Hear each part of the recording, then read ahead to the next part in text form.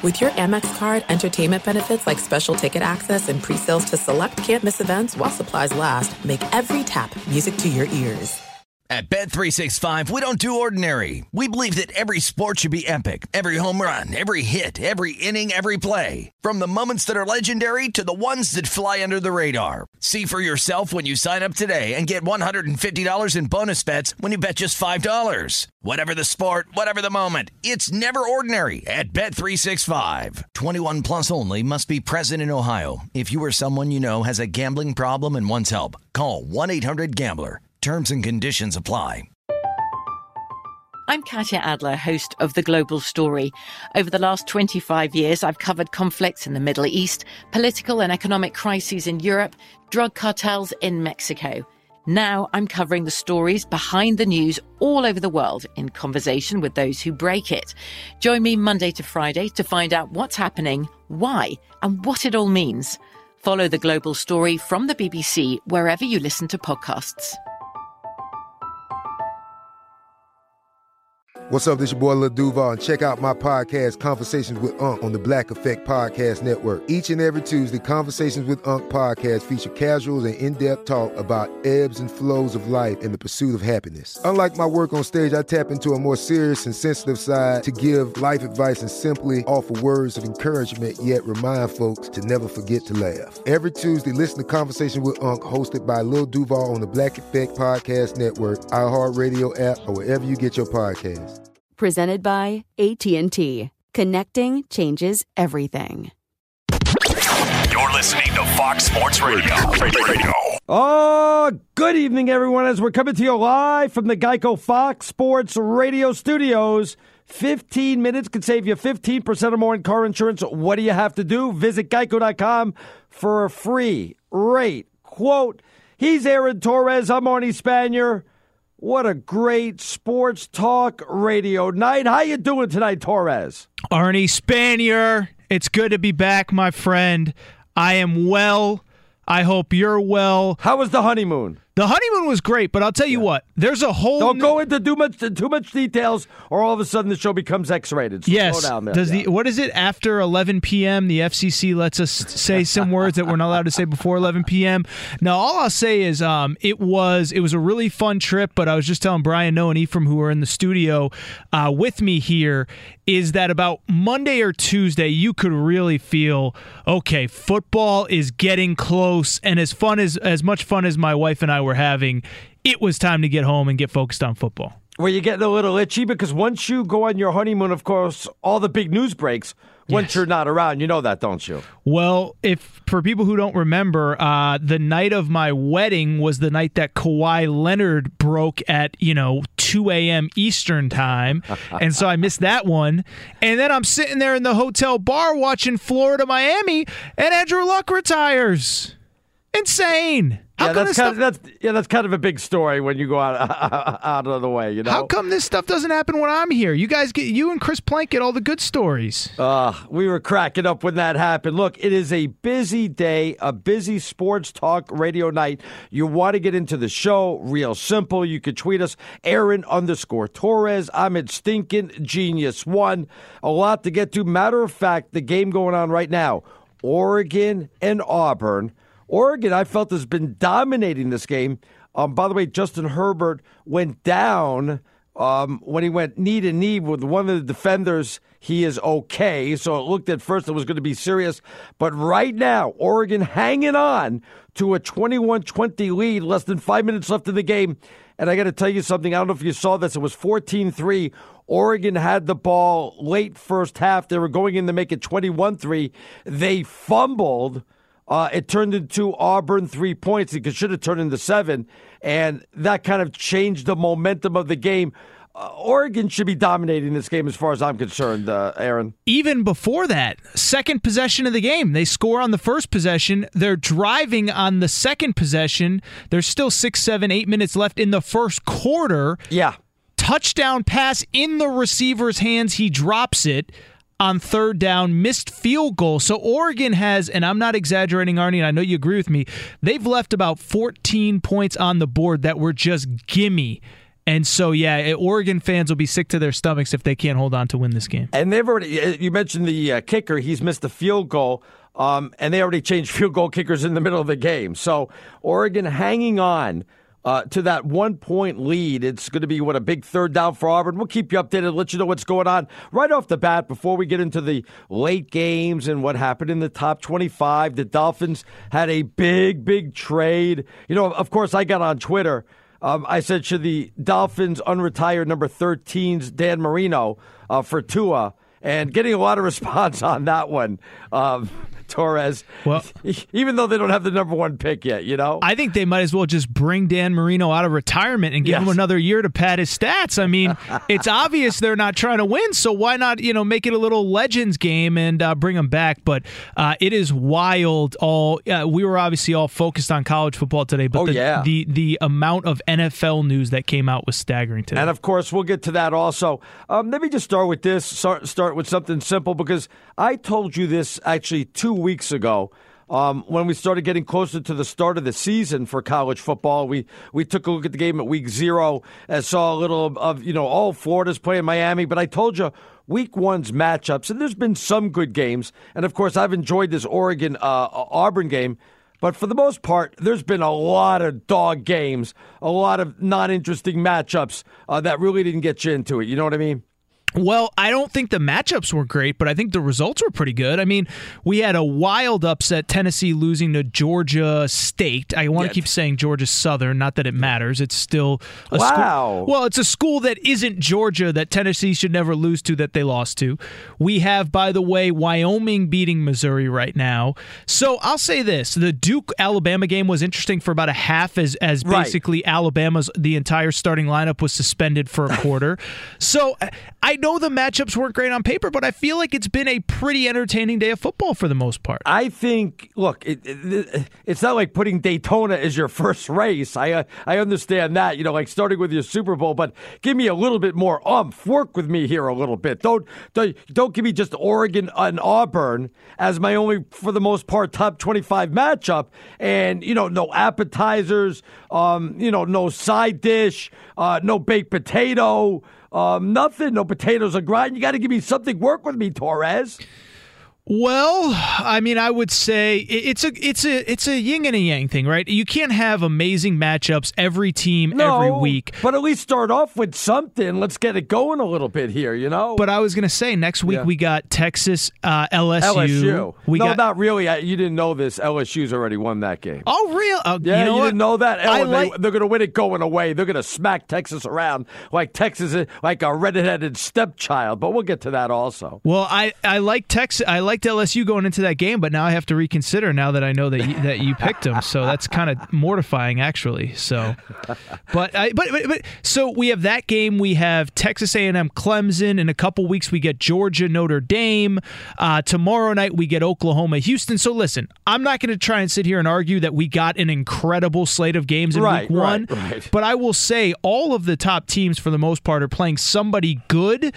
It's just not in week 1. It's week 2, week 3, week 4. Just kind of taking a look at some of the top 25. And like I said, if you want to comment, we're getting a lot right now. Aaron _Torres. I'm at Stinking Genius 1. Ohio State got out to an early lead.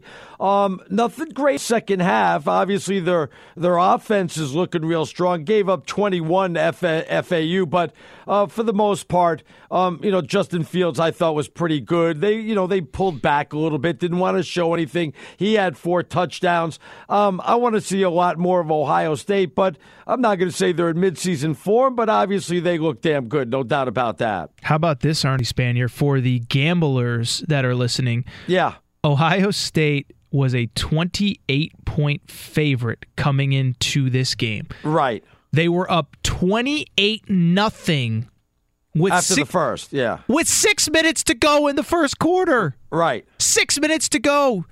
What is that? 9 minutes into the game, they were up 28. They were covering the spread, and they somehow did not cover the spread.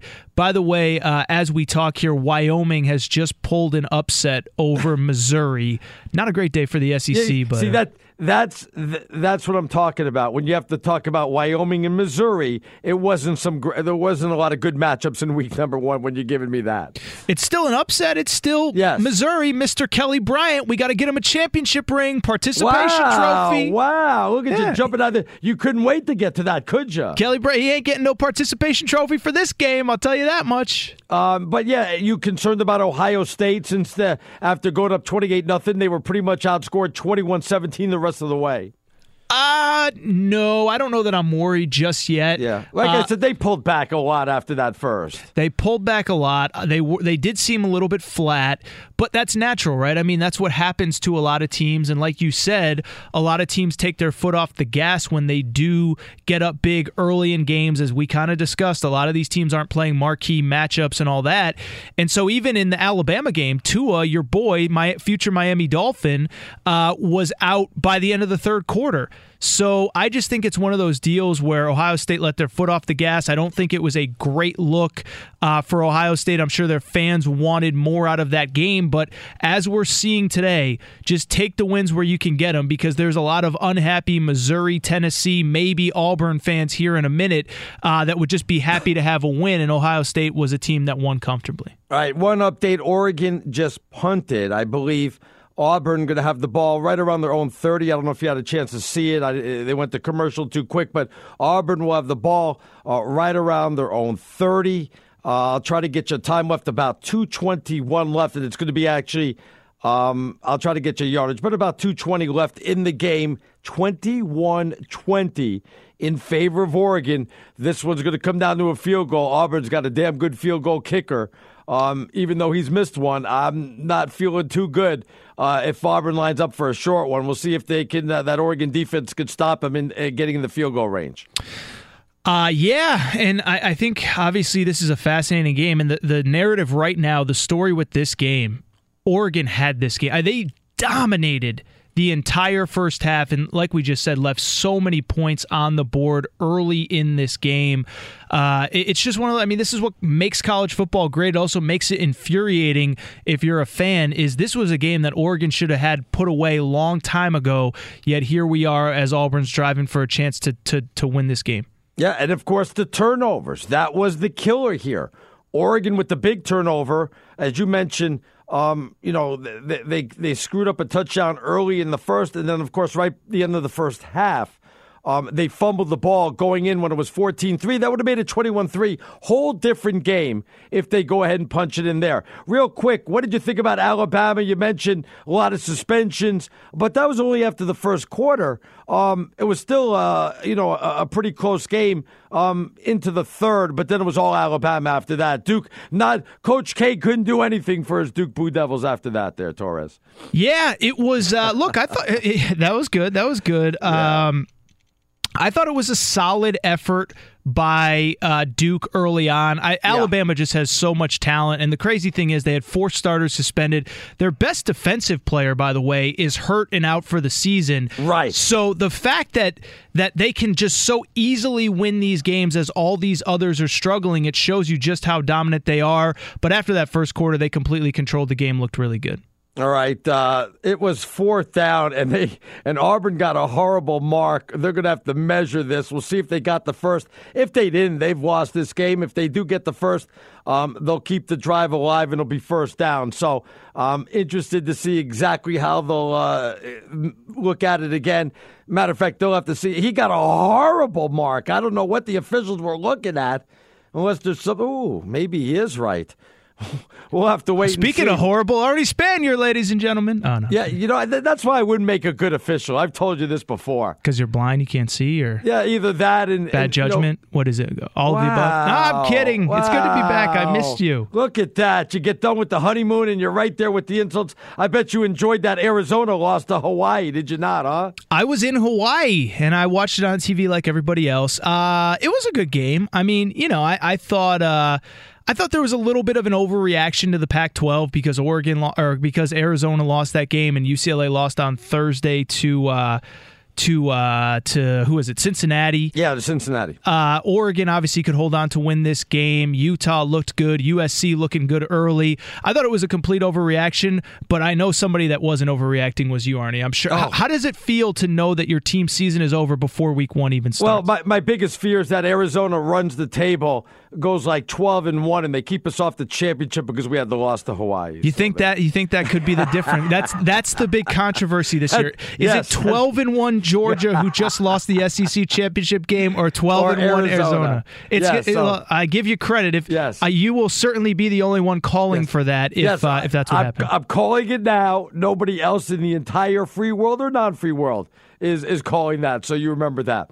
All right, off and running, first segment in. Auburn did get the first down. We'll keep you updated on what's going on there. Ryan Fowler will stop on by, talk some Alabama, does a talk show down there in Tuscaloosa. We'll see how he thought Alabama looked. That's coming up next, right here on Fox Sports Radio. There are some things that are too good to keep a secret. Like how your Amex Platinum card helps you have the perfect trip. I'd like to check into the Centurion Lounge. Or how it seems like you always get those hard-to-snag tables. Ooh, yum. And how you get the most out of select can't-miss events. With access to the Centurion Lounge, Resi Priority Notify, and Amex card member benefits at select events, you'll have to share. That's the powerful backing of American Express. Terms apply. Learn more at americanexpress.com/withAmex. At Bet365, we don't do ordinary. We believe that every sport should be epic. Every home run, every hit, every inning, every play. From the moments that are legendary to the ones that fly under the radar. Whether it's a walk-off grand slam or a base hit to center field. Whatever the sport, whatever the moment. It's never ordinary at Bet365. 21 plus only. Must be present in Ohio. If you or someone you know has a gambling problem and wants help, call 1-800-GAMBLER. I'm Katya Adler, host of The Global Story. Over the last 25 years, I've covered conflicts in the Middle East, political and economic crises in Europe, drug cartels in Mexico. Now I'm covering the stories behind the news all over the world in conversation with those who break it. Join me Monday to Friday to find out what's happening, why, and what it all means. Follow The Global Story from the BBC wherever you listen to podcasts. Xfinity has free premium networks for everyone this month, no matter what kind of entertainment you love. Addicted to true crime? Catch killer cases and more spine-tingling shows on A&E Crime Central. Crave adventure? Explore Asian action movies on Hayya. Searching for something extreme? Check out skating, snowboarding, and more on Fuel TV Plus, the global home of action sports. And find crowd-pleasing bops on iHeartRadio's Hit Nation playlist. There's new free shows and movies to love every week. Say free this week in your Xfinity voice remote. All right, good evening, everyone. Aaron Torres, Arnie Spanier on a busy Saturday night. You want to be part of the show? That's Aaron_Torres. I'm at Stinkin' Genius 1. Auburn scored a late touchdown, now up 27-21 with 9 seconds left in the game. They were setting themselves up for a field goal, and they decided to go for the touchdown. They get the touchdown, now up by 6, 9 seconds left in the game. What a horrible loss by Oregon. I don't know if inexcusable is the right word, but they were up, for people who are just joining us, second possession of the game, they were up 7-0, dropped touchdown in the end zone, then missed the field goal, then later in the game, as you referenced, Arnie, had a fumble inside their own red zone. I don't know how you lose that game. I really don't. Well, maybe we're a little quick on that. A bad kickoff, and Oregon runs it all the way back to, I believe, the Auburn 35-yard line. Too bad they're not within a field goal, because they're in field goal range right now, I believe.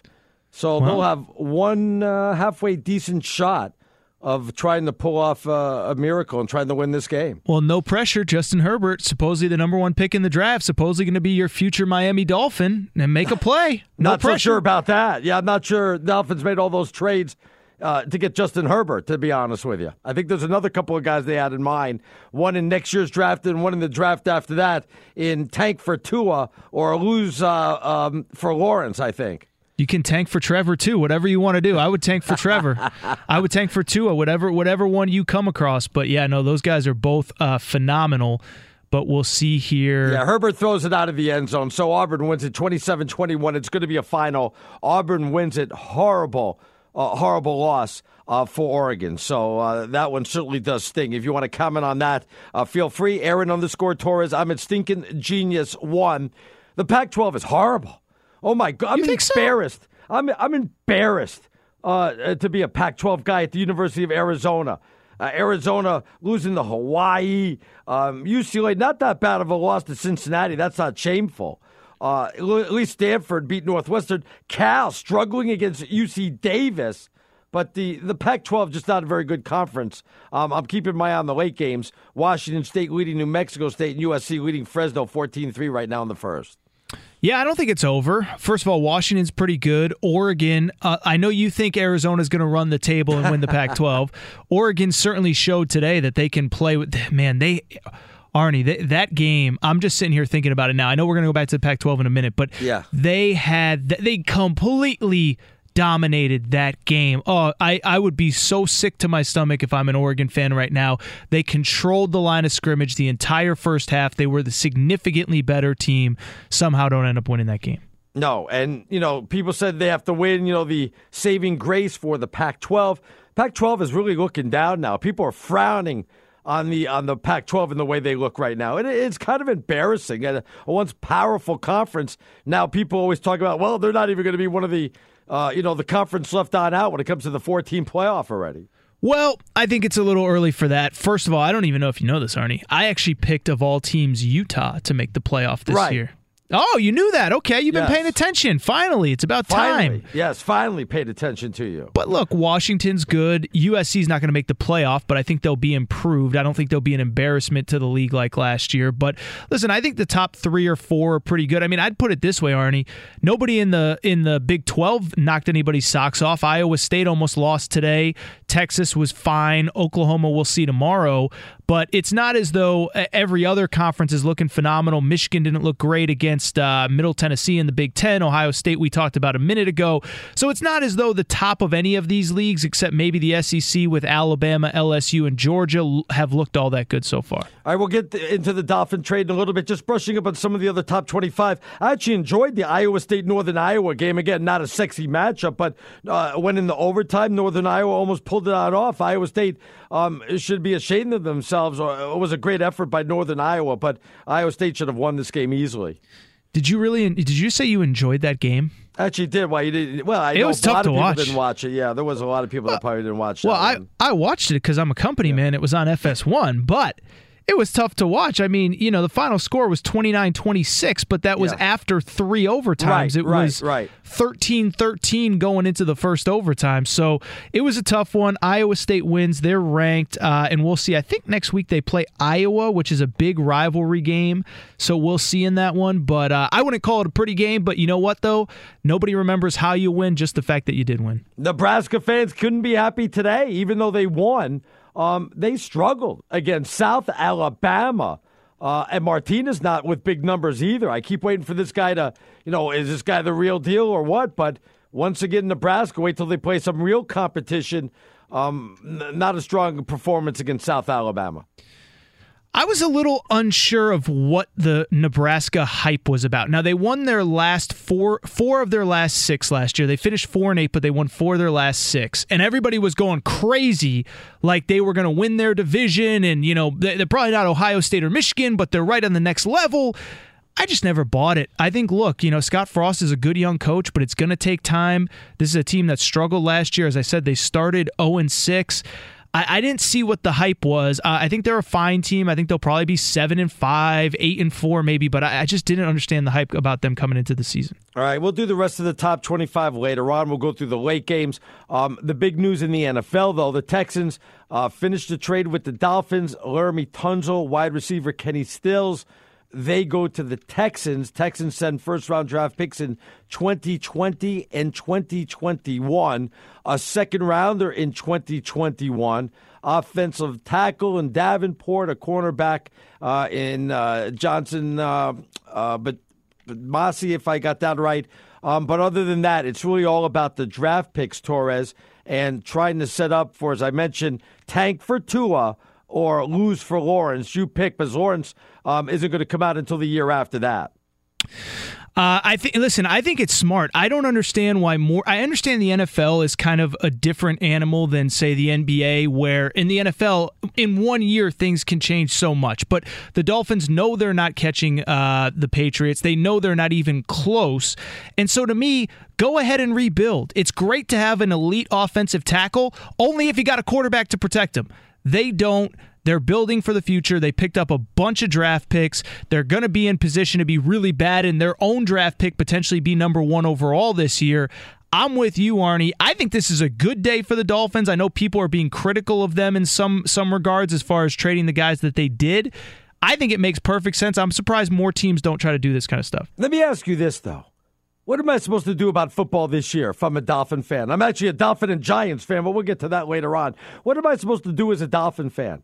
Just suck it up, drink a lot before the games and say it's going to be a lousy year and just suck it up for the entire year and hopefully they get the number 1 pick? What am I supposed to do this year? So what's the alternative? Just trying to be 6-10? Well, if you didn't trade those guys, you're saying 6-10.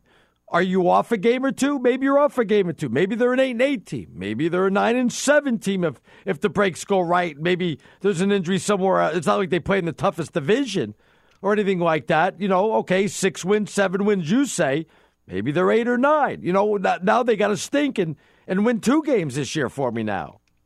I just think that the alternative is, I just don't get, that you're light years behind the Patriots. You know that Tom Brady has a year or 2 left. I don't understand what the problem is, and I think most fans understand it. By the way, the Dolphins have been really bad for really long, so this year isn't really... They made the playoffs a couple years back. Yeah, but they weren't really a contender. Come on. I'll take that, though. You know what I'm saying? Yeah. If the alternative is going 2-14 this year and getting Tua, doesn't that sound a lot better than going 6-10 and being the exact same team next year? The only thing I'm really concerned about is, do we unretire Dan Marino's number 13 to give it to Tua? By the way, great news. Is a quick and easy way you can save money. Just switch to Geico. It only takes 15 minutes to see if you can save 15% or more in car insurance. Go to geico.com and see how much you can save. Let's check in first of the night.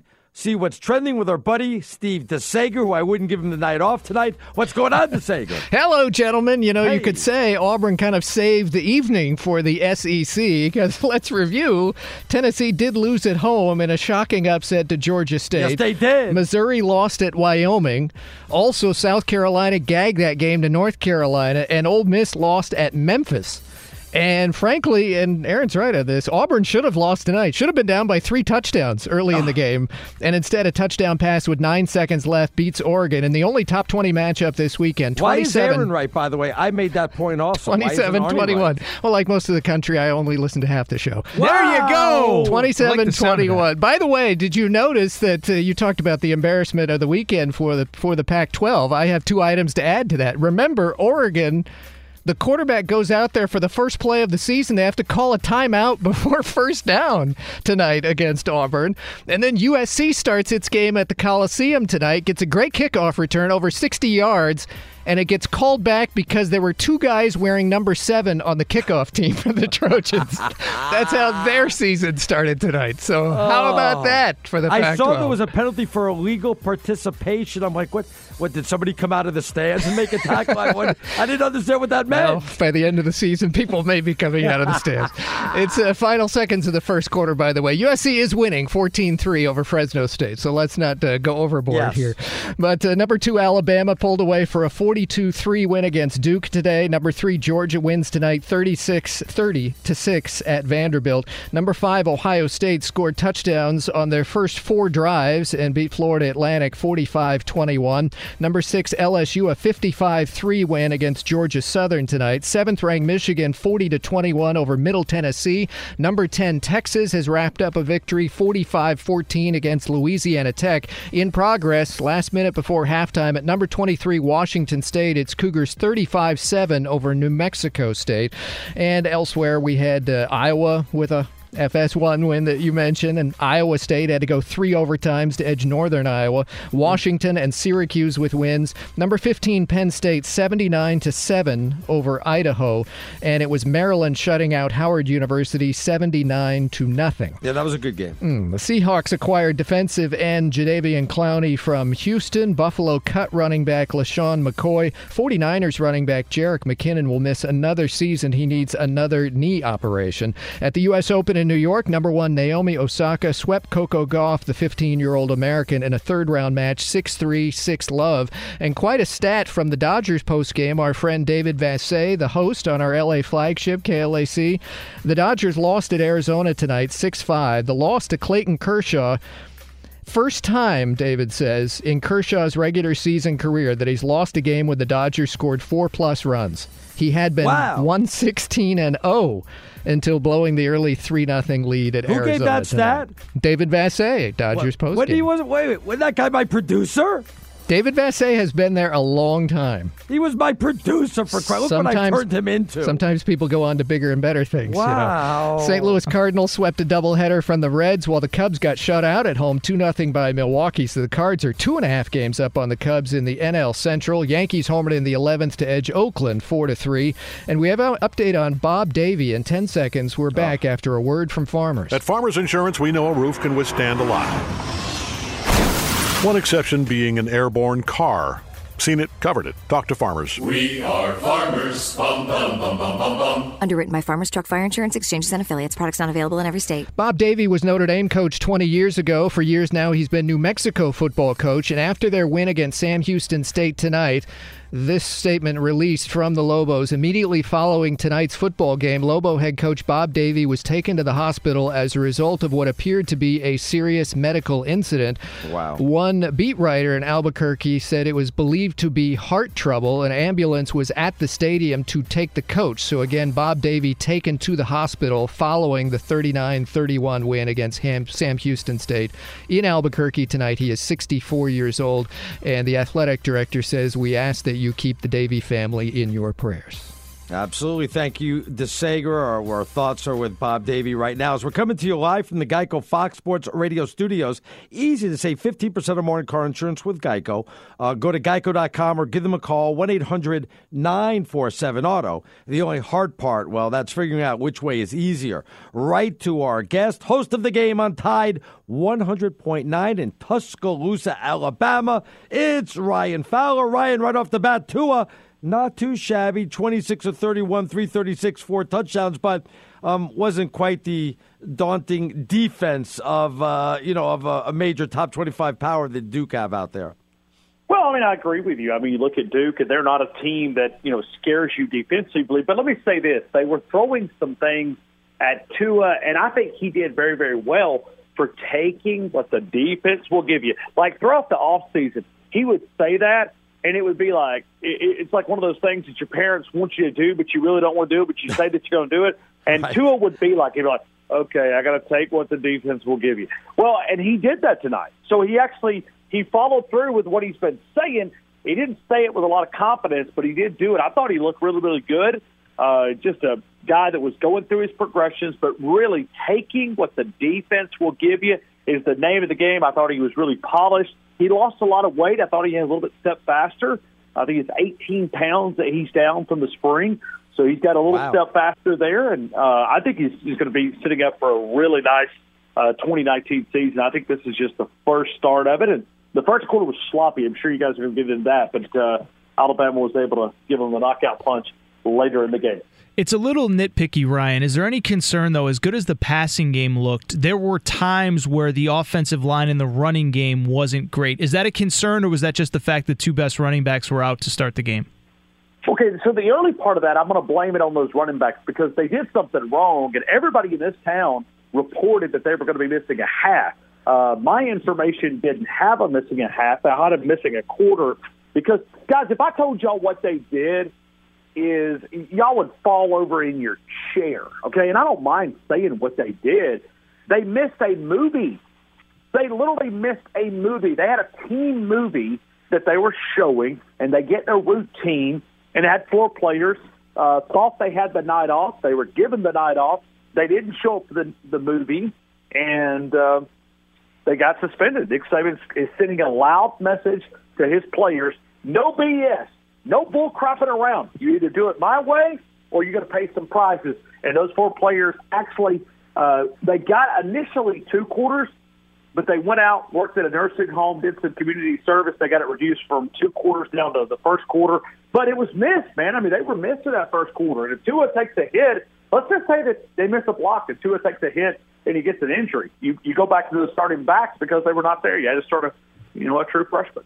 By the way, congratulations. SEC looked pretty good today. Really, really strong. Yeah, well, I didn't. So. Come on now, come on. What happened to the big, tough SEC? We're 1 and 1A, and don't mess with us. That's why we schedule patsies up and down the line like New Mexico State and stuff. Yeah, I mean, Auburn didn't get a big win over Oregon. I thought that was a really good game. I thought Auburn was going to lose it throughout the game, and then Oregon found a way to just kind of let that one slip away a little bit. And Auburn, credit those guys. But at the end of the day, you got Tennessee dropping to Georgia State. You got Memphis getting beat Ole Miss getting beat by Memphis. South Carolina got beat by UNC. No, listen. I got to tell you something. It's not me being arrogant. Alabama is the king of this league, okay? And it's nobody else that's even in the conversation. This is Alabama's league. They'll be there in Atlanta. They'll win the SEC title, and they'll be in the college football playoffs. But it is a one-team league. When I look at Georgia, I see a great football team, but I don't know if I see a team that can play with this team once they're clicking on all cylinders. I'll leave that one for Arnie if he wants to go there on Georgia. I want to ask you about Auburn, though. You referenced them. What is going to be the reaction on Monday or tonight on the message boards? Because Auburn does get the win in a game that they probably shouldn't have won. I guess that's the good part. The bad part is they didn't really look good. They were dominated early, and the schedule is unforgiving. They play Georgia. They play Florida. They obviously play Alabama, LSU. What is going to be the reaction to that game? Is it something Auburn fans will be happy with, or are they going to be more frustrated that they probably should have lost that game? No, I think they're going to be very happy that they won the game. Listen, these wins are going to be tough this year with that schedule and all those quality teams. I think if you could find a way to get to 7, 8, I don't know if you could fire Gus, because anything less than that, 6 and 6, and even 7 and 5. I mean, I think you'd be on the hot seat. But the problem is Auburn really doesn't have a lot of cash. They're not an athletic department that just has tons and tons of cash. If you need evidence, look at their stadium. It just, it needs a little bit of work. But if you go down there, we'll be going down there in a couple of weeks, couple of months, and Auburn's not a team that just says, hey, I got $16 million laying back here. Let me throw it at Gus and let me give a buyout. I don't know if they can afford to buy him out, but they may not be able to afford not to buy him out if things really go south. But I think Auburn fans are going to be very happy, as they should be. I mean, that's a big quality win, and it's a momentum game. You get momentum, and you find a way to go, but it's going to get tougher. Oregon's not even predicted to win the Pac-12 out there, so it will get more difficult for the Auburn Tigers. Ryan, last thing. I guess it's pretty much all said and done. The only thing left to do is do we unretire Dan Marino's number 13 to give it to Tua when he joins the Dolphins? What did you think? Yeah. What did you think of the trade? What everybody's saying right now? Yeah, what is it? Tanking for Tua. And, I got to be honest with you. I was a big Miami Dolphin fan, but when Nick left, I left. I took all my stuff and the way they treated it. And so I said, forget it, man. If they don't want Nick, they don't want Ryan. I shipped my Dolphin stuff back to the headquarters there off of Davie Road, and I don't have a Dolphin apparel anymore. But now Tua goes down there. I might have to go buy me a hat or something to kind of pull for the Dolphins. But listen, this kid's a big league kid, and I've watched him grow up right in front of my eyes. He's setting records each week. We go through the notes package. And if you guys follow me on the Twitter, I've been putting them out. The records are falling here like, I don't know, like the New York Stock Exchange right now. I love it. All right, Ryan, always appreciate it, my friend, and enjoy the win. When's that tough New Mexico State game coming up? So I know you're going to be worried about that one. They're coming up Saturday. Man, we're going to be ready for those guys. They got a quality. Don't ever disrespect the New Mexico team. They got tremendous players. I mean, they got great. I mean, Nick Saban's going to have our You've been hanging out with Nick Saban too much, man. You're starting to sound like him. Oh, they're the toughest team we've ever seen, and that pass rush, and now you're just making stuff up. Yeah, you're making stuff up. Right? Hey, but I'm just glad to be on y'all's show talking college football. Happy college football to all my college football brothers out here, man. We love CFP, and man, I've had a great day and a great weekend, and I'll continue it, man. It's always awesome being with you guys. All right, thanks a lot, buddy. Appreciate it. Ryan Fowler, everybody, host of The Game on Tide 100.9 in Tuscaloosa, Alabama. So obviously he's happy. He'll probably be a little nervous for that New Mexico State game. I know that's going to be a tough one. We'll obviously have to get to that. All right, we'll come back. We'll update the late scores, get more into the top 25, more on the trade that the Dolphins did. Lots to get to. It's a busy Saturday night. He's Aaron Torres. I'm Arnie Spanier. This is Fox Sports Radio. This is it. We've got an Amex Platinum Pro on our hands, ladies and gentlemen. We haven't seen anyone relax like this before in the Centurion Lounge. Is he connecting to complimentary Wi-Fi? Oh, my! Look at that! He is! And you will not believe where he's going next. The Amex dedicated card member entrance for the win! Unbelievable! When you get travel perks with Amex Platinum, you're part of the action. That's the powerful backing of American Express. Terms apply. Learn more at americanexpress.com/withAmex. At Bet365, we don't do ordinary. We believe that every sport should be epic. Every home run, every hit, every inning, every play. From the moments that are legendary to the ones that fly under the radar. Whether it's a walk-off grand slam or a base hit to center field. Whatever the sport, whatever the moment. It's never ordinary at Bet365. 21 plus only. Must be present in Ohio. If you or someone you know has a gambling problem and wants help, call 1-800-GAMBLER. I'm Katya Adler, host of The Global Story. Over the last 25 years, I've covered conflicts in the Middle East, political and economic crises in Europe, drug cartels in Mexico. Now I'm covering the stories behind the news all over the world in conversation with those who break it. Join me Monday to Friday to find out what's happening, why, and what it all means. Follow The Global Story from the BBC wherever you listen to podcasts.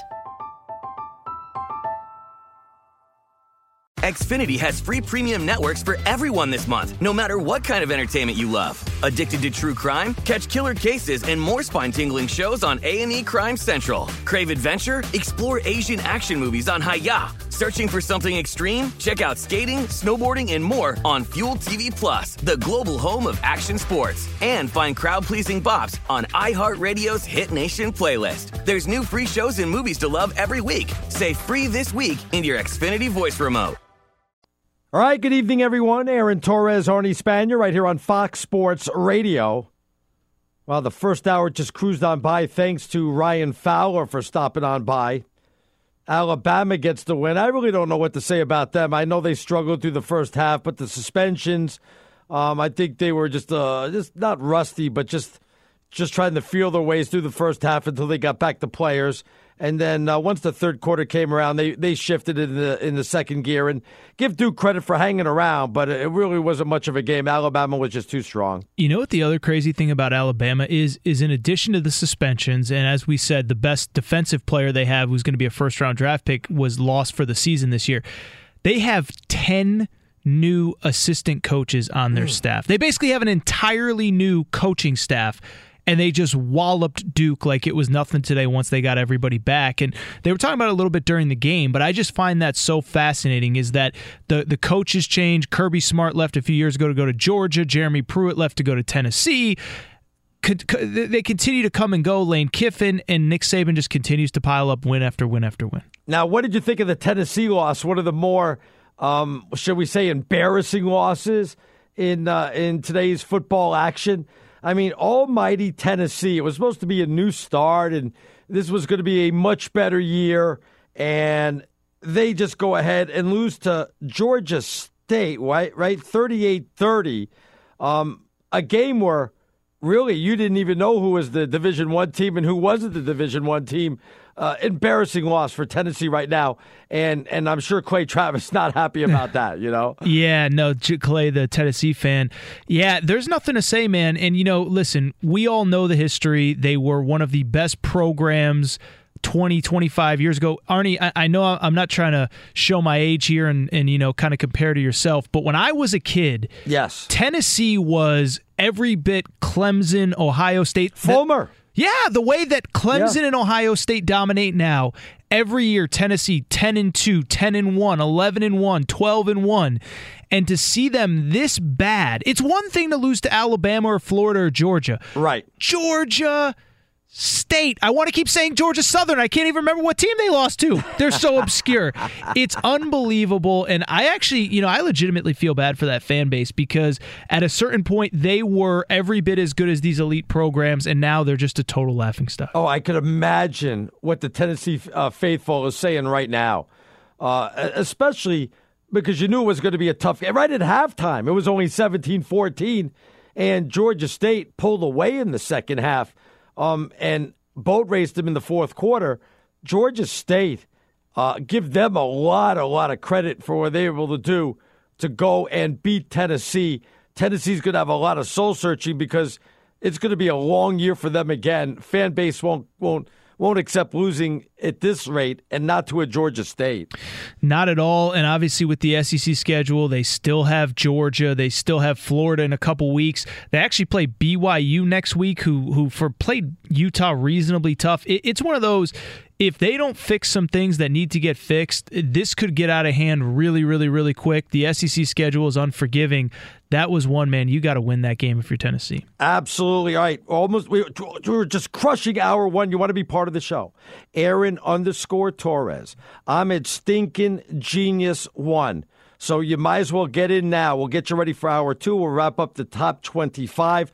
We'll get you ready for week one of the NFL. All kinds of stuff next. All right, everybody, good evening as we're coming to you live from the Geico Fox Sports Radio studios. 15 minutes could save you 15% or more in car insurance. What do you have to do? Just visit geico.com for a free rate quote. He's Aaron Torres. I'm Arnie Spanier. You want to be part of the show? Real simple. Aaron_Torres. I'm at Stinkin' Genius 1. We'll take your tweets. You could start with, is the SEC just a tad bit overrated with what they've done today, considering Tennessee was embarrassing? But I guess the big game today, Torres, Oregon, I was going to say puts up a good game, but they go down and lose to Auburn, a game that they is dominating a little too strong, a game they had in hand. I wouldn't say that because it was a 21-20 game at one point in the fourth, but a game they should have won, I'm thinking, and they just let this one slip right through their fingers. Well, they were dominating it for a time. I don't think that's an exaggeration to say, as DeSager referenced in the first hour, they were up 7-0, driving to go up 14-0, dropped touchdown in the end zone, end up having to kick a field goal, missed the field goal, so there's 7 right there. Yeah, but the big fumble when it was 14-3 was the big one. Bingo. So they fumbled basically on the goal line, and it was returned like 90 yards for Auburn. By the way, great job catching it from behind, and instead of getting the touchdown, they had to settle for a field goal. That was unbelievable. Yeah, but it didn't end up mattering because they lost the game. It was just a great hustle play, though. Let's give him credit, yeah. You like effort. Okay, I respect that, Arnie. I respect that. But yeah, that's one that I think Oregon, I think it's going to take a long time for them to recover from this one, because that was one, you had the game, you were dominant. This is the other thing too, right? The Pac-12, fair or not, has this perception that they're soft, they're not tough, the SEC's big and fast and strong. Oregon was dominating both lines of scrimmage in the trenches. They weren't just, they shouldn't have just scored more points.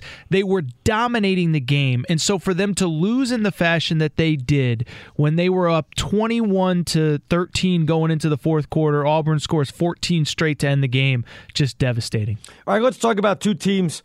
We probably didn't watch the whole games because they dominated. I watched a little bit, but Penn State just clobbered Idaho 79-7. LSU clobbered Georgia Southern 55-3. I don't know if you read anything into those, but I'll tell you what I do is I read that, and I thought this before the year started.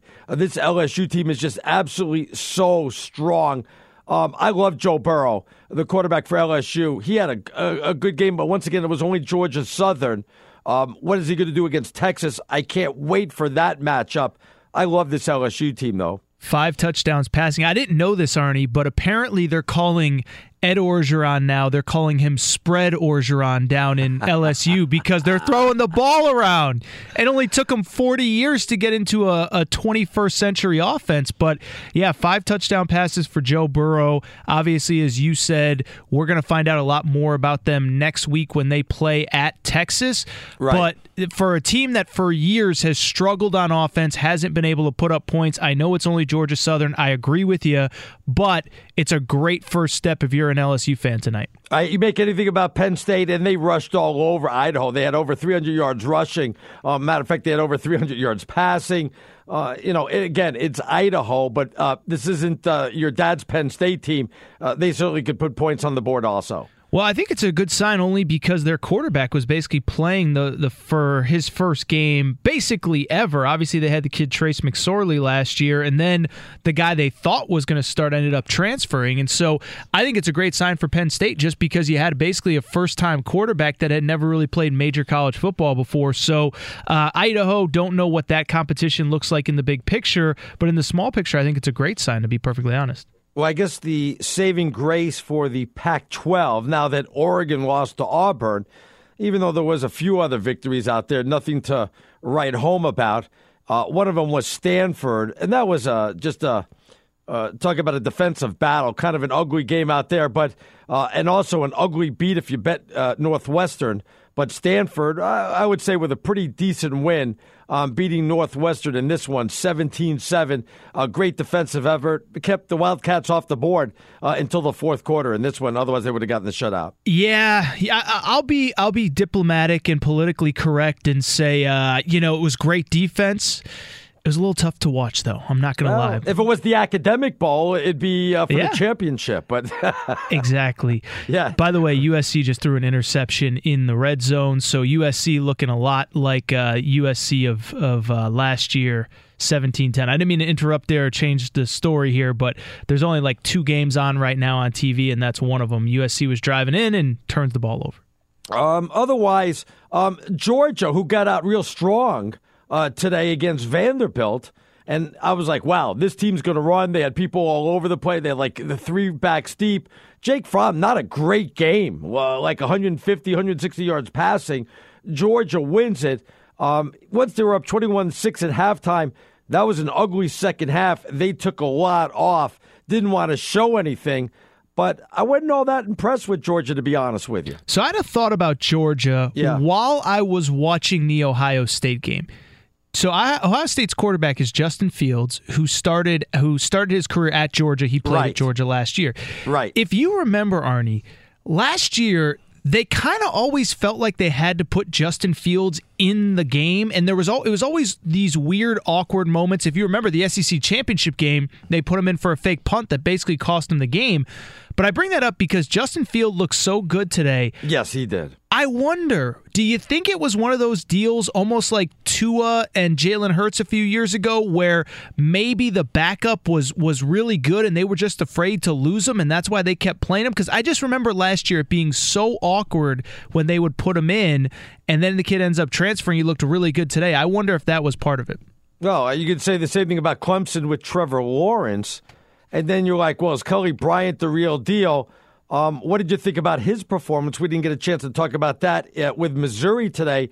You notice he's a very good quarterback, but when you're not playing for Clemson and have the blue chippers around you, you don't look like the best quarterback in the world. You know what I'm saying? Nothing against the youngster, but it always helps when you have that 1A talent around you. You know what I mean? 100%. And I'll listen. A Missouri fan doesn't want to hear this, but here's the bottom line: Wyoming is a weird place to play. It's the highest elevation in all of college football. They probably thought they were going to walk in there and dominate.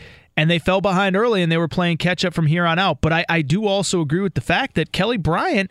had a great game, actually. Yeah, but there's a reason, to your point, why he lost that quarterback battle. Trevor Lawrence is really, really, really good, but Kelly Bryant is kind of limited. That was kind of an interesting narrative that kind of emerged in the offseason, was that he was going to be this big difference maker for Missouri, and he still might be, but I do think and I do wonder if part of the narrative is exactly what you said, with the idea that now that he doesn't have elite talent around him, he looked pretty average tonight. You know, everybody said, okay, our sleeper, and I've seen this with a lot of people saying that their sleeper, the Texas Longhorns. Watch out for Texas. This is the real deal. Sam Ehlinger, they got a good defense. They win today over Louisiana Tech 45-14. They looked good in the first half. It was 24-0. Matter of fact, it was 31-0 at the end of 3, and they dominated Louisiana Tech. Did they show anything on this? Are they tipping their hand? They get LSU next weekend. I still don't think they're on the same level as LSU, but you can't really tell from the Louisiana Tech game that when they beat them today 45-14. Yeah, and Louisiana Tech scored all 14 of their points in the fourth quarter. Texas's backups were in. Listen, next week they do have the advantage, they being Texas, of being at home, but it's going to be a completely different level. And I'm with you. I don't know what to make of this. It's interesting because Texas, you look at them, they had that great season last year, 10 wins. They beat Georgia in the Sugar Bowl. But they lost a lot of guys off that team, a lot of guys that we're now seeing play in the preseason in the NFL. And so I know we all know Ehlinger, but I do wonder about the guys around him, if they're going to have enough next week with LSU, in the future with Oklahoma, things like that. Look good tonight, but there's still a lot that I need to see from that team. But, of course, the big matchup, the game everybody was waiting for, and it didn't disappoint. Auburn beats Oregon 27-21. They get a touchdown, I believe, 9 seconds left in the game. Bo Nix, you could say what you want, how great this kid's going to be, but it was still making his first start. 13 of 31, 177, 2 touchdowns, 2 interceptions. Did have some good runs, but it's going to be a learning experience for him. Justin Herbert, I expected more out of him. Yeah, 28 of 37 looks good on paper, but still less than 300 yards passing, and really didn't do a whole heck of a lot in the second half. It's interesting, Arnie, because obviously we all follow different people on social media, but a lot of the Pac-12 people that I follow were kind of saying coming into this game, and I agree with them, is that Justin Herbert has a lot of hype, but if you look at what he's done, right? He hasn't done it against elite teams and elite defenses, and he doesn't have a lot of great wins. I mean, say what you want about Tua Tagovailoa, but he's got a couple really, really nice wins on his resume, even with all the talent around him. And so with Justin Herbert, I just thought that was kind of his moment on a national stage to really, if you want to prove you're the best quarterback in college football and you want to prove that you should be the number one pick in the draft, he certainly had his little platform, or whatever term you want to use, to show everybody how good he was. I don't want to say he played bad. I was going to say, did he disappoint you? Did what he do today make you say, no, he shouldn't be a top 15 pick? Or, hey, it was just one game. Are you having reservations about him now? Was it one game? No, I wouldn't say I'm not having reservations because I didn't think he was as good as everybody thought he was coming in. Like, I certainly think Tua Tagovailoa is better. Trevor Lawrence isn't obviously eligible for this next draft, but certainly I think that he's a better long-term prospect. But Justin Herbert, I mean, look, he had 1 touchdown pass, and Oregon only scored 7 points in the second half, 0 in the fourth quarter. I'm just saying, if you're the best quarterback in college football, if you're supposedly a guy that people think can be the number one pick, I feel like I got to see a little bit more out of you. You don't think that's fair? No, I think it's fair, but who hurt the loss more? Oregon football to obviously go, well, you can't go to a championship now, but who hurt more because of the loss? Was it the football team, or was it Justin Herbert in his position in the draft? Well, he's got 11 more games to get things right, but but people are going to look, like you just said, right. People will look back at the first game as it's the Auburn game, and they'll say, well, the Pac-12 is down, so disregard what he did in the Pac-12. I think that's perfectly fair. It's one thing to be great against Oregon State or Washington State or Arizona. I was going to say it. You beat me to it. Listen, just because you and I could throw for 300 yards against Arizona, it doesn't mean that, no. So I think it'll be interesting, and I do think that this will be one where people will look back and say this was maybe the best defense that he saw all year, and he really struggled. It'll be interesting to see if this game follows him throughout the season. But still wasn't enough meat on the bone for week number 1 with the schedule. This was really the only game. Yeah, you mentioned the Wyoming game and stuff like the Cowboys. I mean, Wyoming. Come on now. If you were giving this a letter grade, I don't know if I'd give you a C- or D+. Were you not entertained on the today, matchup Arnie? for week 1? It's not about the matchups. It's about, are you entertained? What makes the NCAA tournament so great? Half the schools you've never even heard of. You've never heard of any of the players except for one or two guys on Duke. And you still watch and you're still entertained. So why can't you be entertained by college football? The Tennessee game was entertaining. The Auburn-Oregon game was certainly entertaining. There was all sorts of entertaining games. I thought Alabama was entertaining. So to me, the schedule doesn't look great. But if the games are good and the games, you enjoy them, what's wrong with that? We're already getting a whole bunch on Twitter, of course. Mike says, I can't wait for the Pac-10, he means Pac-12 championship when the two teams' records are combined 4-12-8. What a blockbuster that will be. Maybe they get a Canadian college to join the league. So, yeah, the Pac-12 is going to take a hit. They're not going to make one of the four teams. I don't care what you say about Utah. They're going to have an uphill climb because they're not going to get enough brownie points because of the schedule, because of the Pac-12. We'll see. I mean, these narratives change really quick, they change over the course of a season. But I do agree. This is going to be a tough one for Oregon to overcome. Even if they were to run the table, people are going to say, listen, let's be honest. Auburn is not going to be one of the 2 or 3 best teams in the SEC. They're not beating Alabama. I doubt they're beating Georgia. I doubt they're beating LSU. And so if you're now talking about the 4th, 5th, 6th best team in the SEC that just beat the Oregon team that potentially could win the Pac-12, that could really hurt them. The thing that Oregon needs now is to not only win their games, they need Auburn to maybe be even better than expected. You want to be part of the show. Aaron_Torres. I'm at Stinkin' Genius 1. When we get back, are the Dolphins now in position to get Tua? Where's Melvin Gordon going? And is Zeke about to get signed? We'll get to all that coming up next, right here on Fox Sports Radio. This is it. We've got an Amex Platinum Pro on our hands, ladies and gentlemen. We haven't seen anyone relax like this before in the Centurion Lounge.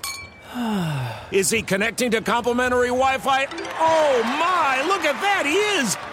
And you will not believe where he's going next. The Amex dedicated card member entrance for the win! Unbelievable! When you get travel perks with Amex Platinum, you're part of the action. That's the powerful backing of American Express. Terms apply. Learn more at americanexpress.com/withAmex. At Bet365, we don't do ordinary. We believe that every sport should be epic. Every home run, every hit, every inning, every play. From the moments that are legendary to the ones that fly under the radar. See for yourself when you sign up today and get $150 in bonus bets when you bet just $5. Whatever the sport, whatever the moment, it's never ordinary at Bet365. 21 plus only. Must be present in Ohio. If you or someone you know has a gambling problem and wants help, call 1-800-GAMBLER. Terms and conditions apply. From BBC Radio 4, Britain's biggest paranormal podcast is going on a road trip. I thought in that moment, oh my God, we've summoned something from this board. This is Uncanny USA. He says, somebody's in the house, and I screamed. Listen to Uncanny USA wherever you get your BBC podcasts, if you dare.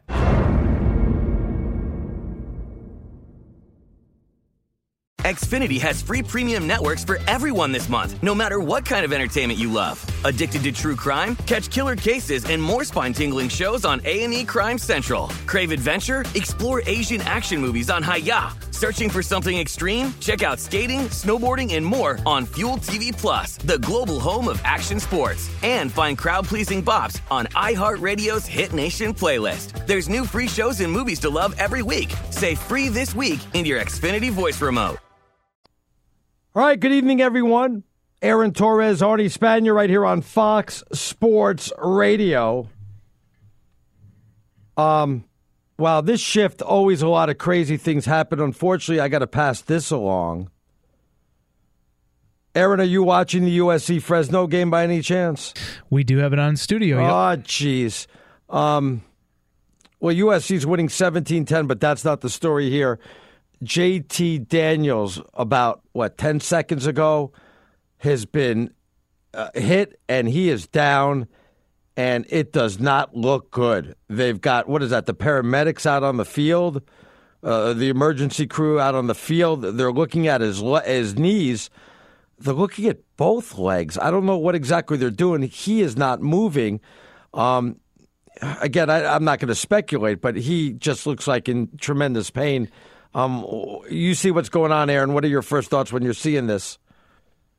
They got him standing up, and he's going to he can't put any pressure on that right leg. He can't put any pressure on that right leg. He doesn't want to be carted off, so they're going to kind of somewhat carry him off, but he can't put any pressure on that right leg whatsoever. It's painful to watch him just see it off the field right now. Well, two thoughts. First of all, your thoughts are with him. Yes. USC, it is a very big season, and obviously the schedule doesn't get any easier. They play Stanford next week. They play Utah and Washington before the end of this month. But the other thing that kind of immediately jumps out to me is that they had their backup quarterback lost the job, obviously, because he wasn't the starter, and put his name in the transfer portal. And so this was this week. And so I wonder if this kid is going to basically come out of retirement at USC. He hasn't left school as far as I know. Is it going to be the weird, maybe the first one that we've ever seen where a kid puts his name in the transfer portal and tends to leave, and now because of an injury, maybe has to come back or maybe wants to come back and play for USC? That's obviously down the road, and we're worried about JT Daniels right now, but that's a couple of things that come to mind. Yeah, they're going to go ahead and look at him under the 10. Hopefully it's not as bad as it may seem, but he couldn't put pressure on the right leg. They're not taking him straight into the locker room, so maybe that's somewhat of a good sign. They've got not even a redshirt freshman. It's going to be the true. He fumbled on the play, so I don't know who's going to come in. Fresno with the ball, but I believe the true freshman from Scottsdale, Arizona, will be coming in, taking over for USC, and probably the rest of the game. There's 18 seconds left in the first half, so we won't know until the second half. But what a blow for USC if JT Daniels is down for any significant amount of time. 25 or 34. Just in the first half alone, was having a pretty good game. 100%. And obviously, you worry about the kid's health first, but this is obviously such an important season for USC with everything. They went 5-7 last year. Clay Helton's job is very much on the line. As I mentioned, next week, Stanford. They play at BYU. They play Washington. They play Utah. They play Notre Dame. It's hard to think they'll win any of those games with a true, raw freshman, 18 years old, who's never played at this level. I mean, I don't know. Maybe he'll surprise us all. I can't say I've seen him play in high school, but certainly not the way you want to go into the season. No doubt about that, Aaron. Well, and that's kind of what I was saying is their backup entered the transfer portal this week after he lost the starting quarterback job. And I wonder, I don't think since this transfer portal came in that we've ever seen a kid planning on leaving and then an injury brings him back, especially, by the way, after he probably hasn't practiced in a week or two. I wouldn't be. I don't think that's a big deal, but no, I just think it'd be a first, but certainly probably not a last. This is just kind of the nature of college football right now. Is these kids, as soon as they lose a starting job, they want to transfer, especially. Well, that's only in the wait a minute, mostly in the quarterback position. Do you blame them though? It's kind of like being a hockey goalie, like my son. If you're not going to, and they usually sometimes share that, but if you're not going to play, you don't want to be sitting on the bench. Well, I don't blame them, and I would also kind of add that this kid's different as well because he's a grad player, so he already got his degree and he can play right away.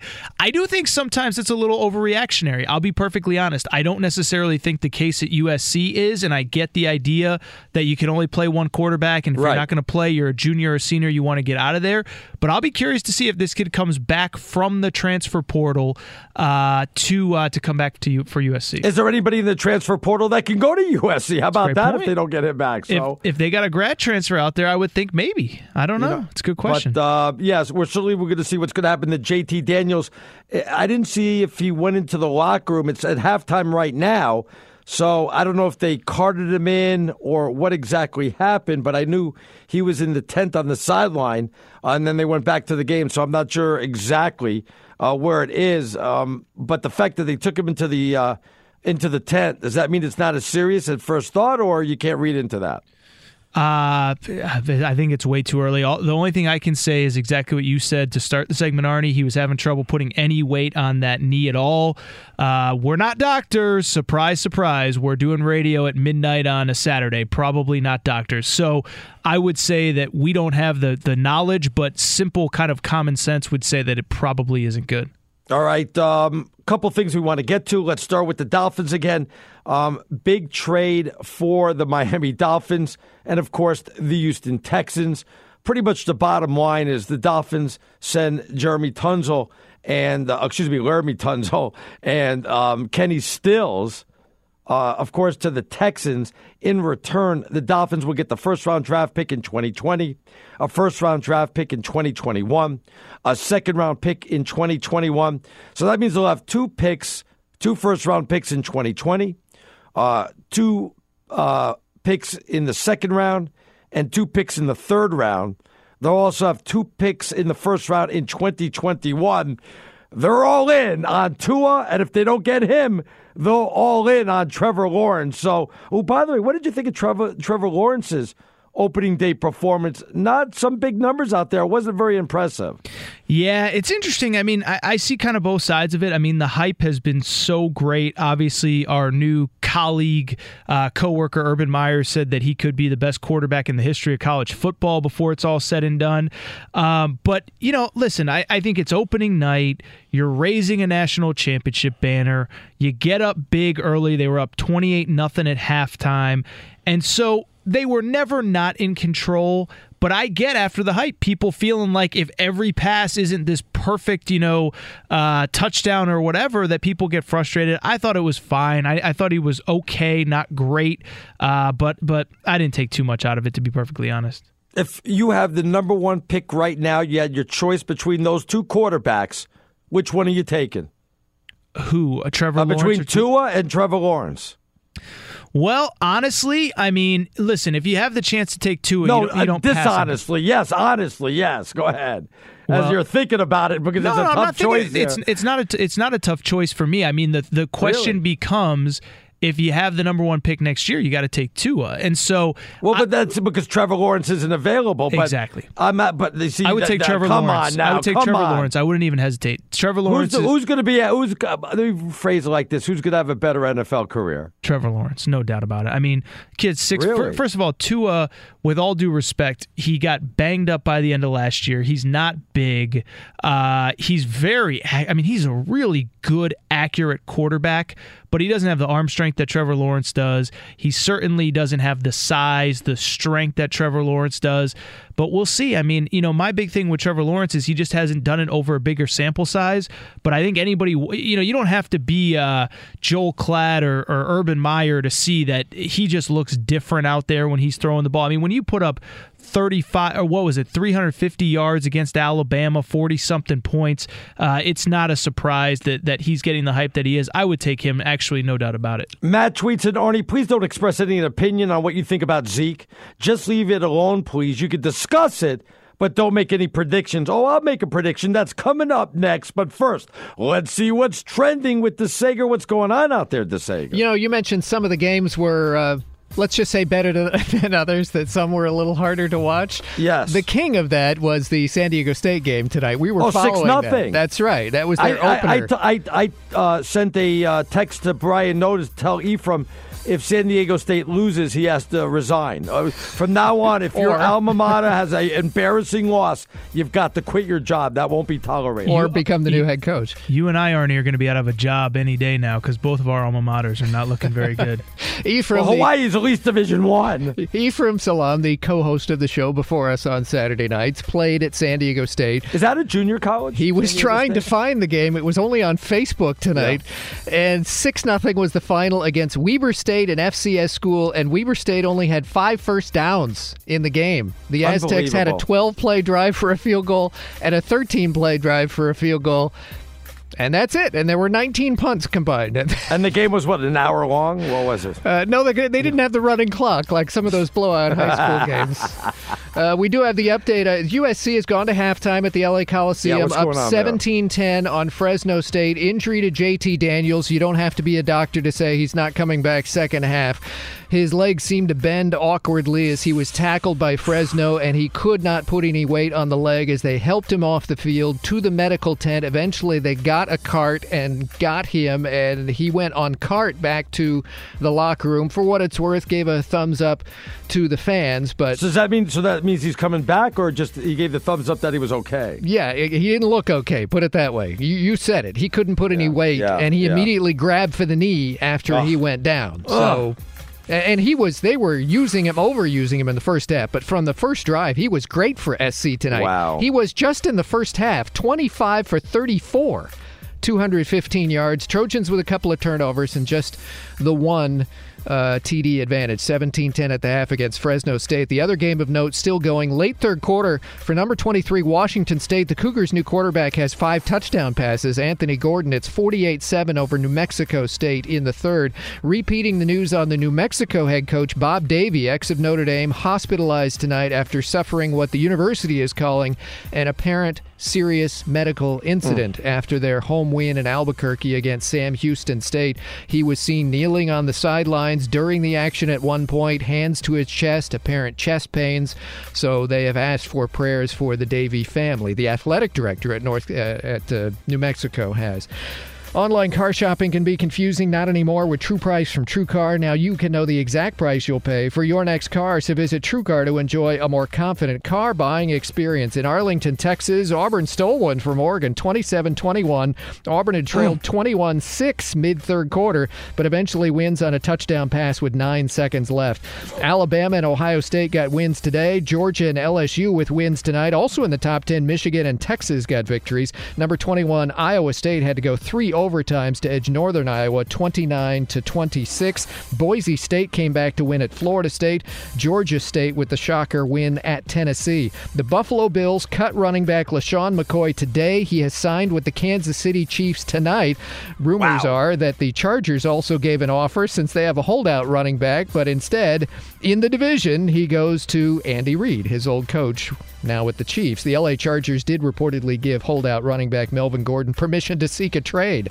In Major League Baseball, the Cardinals got 2 in the bottom of the ninth to complete a doubleheader sweep of the Reds, and Milwaukee shut out the Cubs today 2-0. So a great day for the Cardinals, and they have another doubleheader tomorrow. First place Cards in the NL Central are up 2.5 on the Cubs. They were only 1 game up to start the day. Back to the show in 10 seconds. First, a word from Farmers. At Farmers Insurance, we know a roof can withstand a lot. One exception being an airborne car.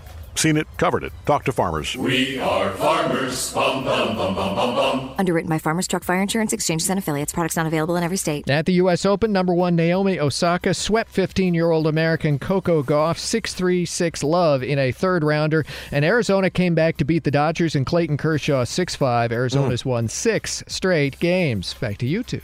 All right, by the way, DeSager, where's Melvin Gordon going to end up? Where's he going to facilitate a trade to? Where do you think? I assume what will happen is they'll seek a trade, he and his agent, and find out, oh, really, we're not as big in demand as we think we are. Nobody wants this guy? No, not nobody. At his price will anybody want him. Because if the Chargers are offering him nearly double his salary, of just not Todd Gurley money, then maybe he just comes back to L.A. later. Yeah, he should have stayed. Appreciate it, DeSager. We'll hear from DeSager in a little bit. Aaron Torres, Arnie Spanier. By the way, we're coming to you live from the Geico Fox Sports Radio studios. It's easy to save 15% or more in car insurance with Geico. Just go to geico.com or give them a call, 1-800-947-AUTO. The only hard part, figuring out which way is easier. Where do you think he ends up? A big, not a big demand, but there's got to be a couple of teams out there that would want this guy, but probably as DeSager's right, not at that price. It's really funny that DeSager said that. Me and Bershinger were just talking about it in the last break. I am 1,000% on Team DeSager on this one. I think that this is the Chargers' way of saying, listen, we're offering you running back money that is, money for a running back that is basically at the elite level, right below Todd Gurley, and it's not good enough. And you are Melvin Gordon. You are not. And the fact that we're seeing that the Gurley contract really wasn't good for the Rams, injury or not injury, we're starting to see that that's not going to work out for them. You can't really hang your hat on that too much, Well, at least Gurley has proven to be productive over the course of his career. Melvin Gordon has played 16 games 1 time in his career. He's rushed for 1,000 yards 1 time in his career. He's a fine running back and a very important piece to what the Chargers did. He ain't Todd Gurley. He's certainly not Zeke Elliott. And so, I think this is a smart move by the Chargers because, again, first of all, you have to find somebody that's willing to give the Chargers something for Melvin Gordon. Right. But then you also got to pay Melvin Gordon, and I just don't know who that team is out there that's going to be willing to do it. All right. Speaking about running backs and wanting their money, I'm sure you heard the rumor now that people are reporting, all the NFL insiders, that Ezekiel Elliott and the Cowboys will reach some type of agreement this weekend. I didn't know you work on holiday weekends, but I guess in the NFL you do. I think it's probably going to get done where there's smoke. Obviously, there's fire. I didn't think Jerry Jones really wanted to go into the season and say, well, we have a week scheduled to begin it, and we can start off 2-1 or 3-1. I don't think he wants to play that game, especially with all the moves going on with the Texans and people trying to make a run at the Super Bowl, and you see other teams getting better. I think Jerry said enough with the shenanigans. Let's get him in here. I believe they'll get it done by Monday or Tuesday, and you're going to see that thing signed, and he's going to get right in the camp. Yeah, as you said, all the reports coming out are that that both sides are now eager to get a deal done. Zeke basically got to take off training camp, which I don't know if that was really what his goal was as much as it was to get a new contract, but I think it works out well. Right. The reports are that he's in great shape.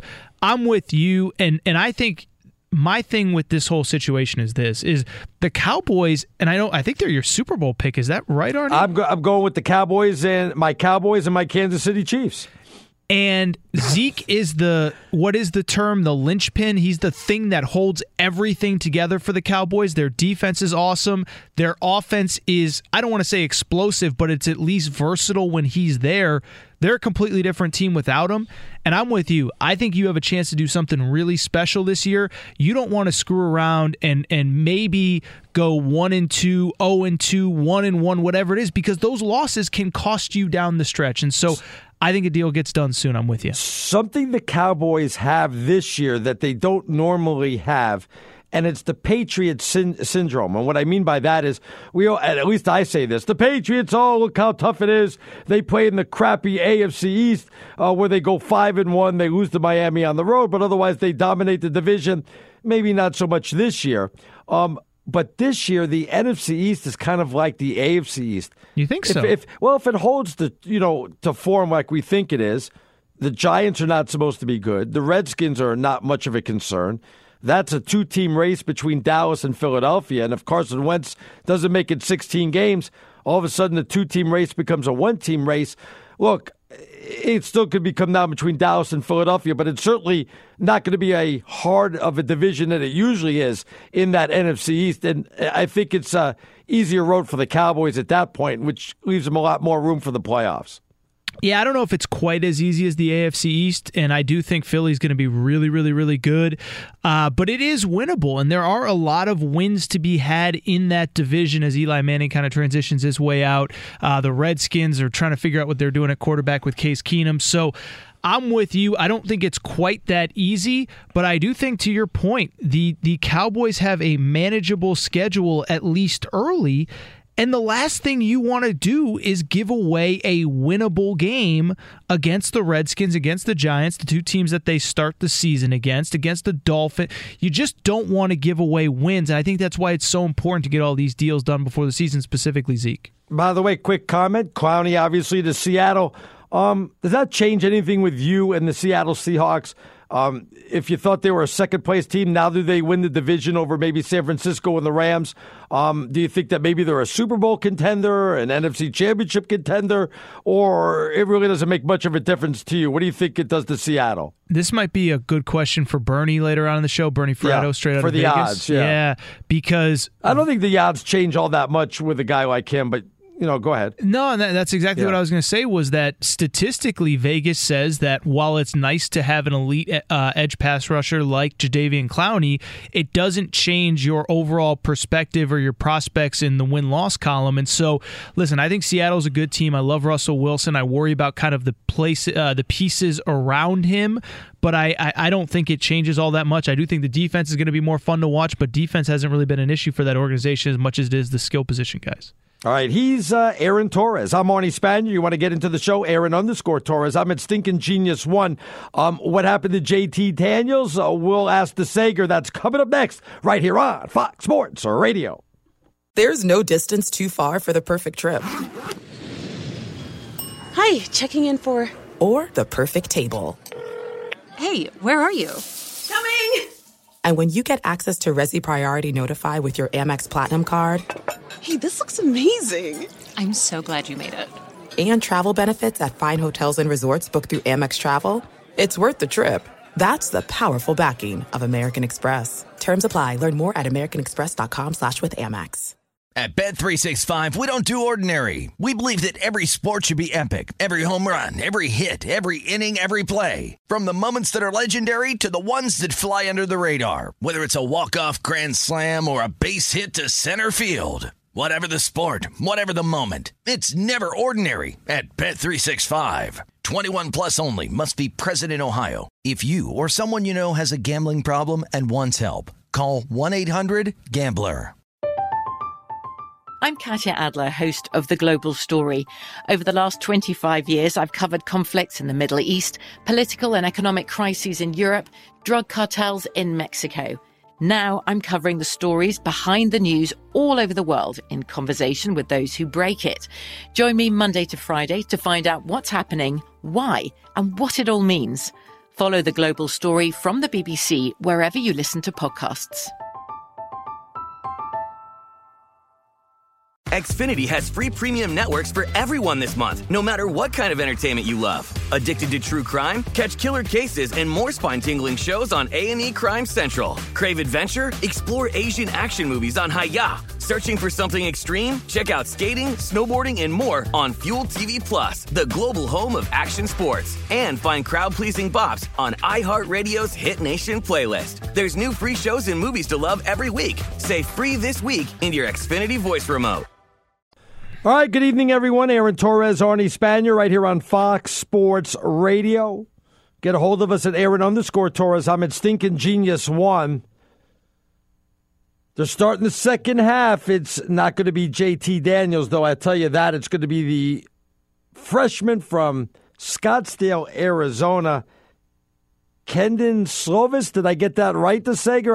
I didn't follow my high school Arizona football. I looked him up. He did enroll in the spring at USC, so he has at least been around, although really being thrown into the fire on opening night. Oh, wow. And remember, once he won the backup job, the other guy left, or some say USC people said the coaches kind of helped Jack Sears go into the transfer portal. But anyway, Slovis was, his quarterback coach in Arizona was Kurt Warner, for what it's worth. But as far as the USA Today All-Arizona mentions, he was honorable mention junior and senior year in high school in that state, but he's now, again, SC's not starting with the ball second half, but he's now going to be taking the field with the Trojans in this one. And no official word on Daniels yet, right? No, except he was carted off after being in the medical tent, sacked, fumbled, late first half, couldn't put any weight on his right leg as he was leaving the field, so no, it did not look good at all.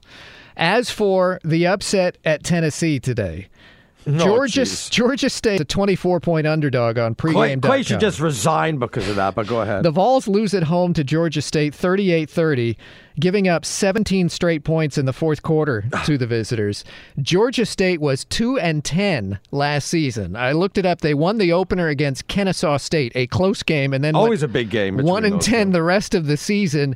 Today, Georgia State was receiving a reported $950,000 guarantee, and they come back and win the game against Tennessee. So until this Auburn comeback tonight, it was not a good day at all for the SEC. That's what I said. They're embarrassing. Ole Miss lost at Memphis 15-10. Missouri lost at Wyoming tonight 37-31. See when you play road games. South Carolina's game in Charlotte, they gagged to North Carolina as the Tar Heels got 2 fourth-quarter touchdowns and 2 late interceptions. By the way, there is a Sunday night game, as we know. Chris Plank's number 4 ranked Oklahoma Sooners are hosting Houston. He's due to join us after postgame. Well, we'll see about that. I say if they lose, he won't have the guts to show. Did they have a lot of fun? Did you have a lot of fun with Arnie last week to Sager after that Arizona game, or were you just too busy talking to Andrew Luck? I brought it up, yes. Oh, okay. I didn't get to catch the final. What happened in that game? I missed it. I did see. Never mind. Yeah, we're a basketball school, and we're a conference. We're that hasn't been good the last couple of years either. We're Ivy League academics. What do you want? You mentioned, Artie, that there wasn't much buzz going into this college football season. UCLA Cincinnati was one of the ESPN openers, and then it was Utah BYU, 2 Pac-12 12 teams involved. Those two games Thursday night for ESPN were their two lowest-rated openers of the last decade plus. It averaged 1.6 million viewers.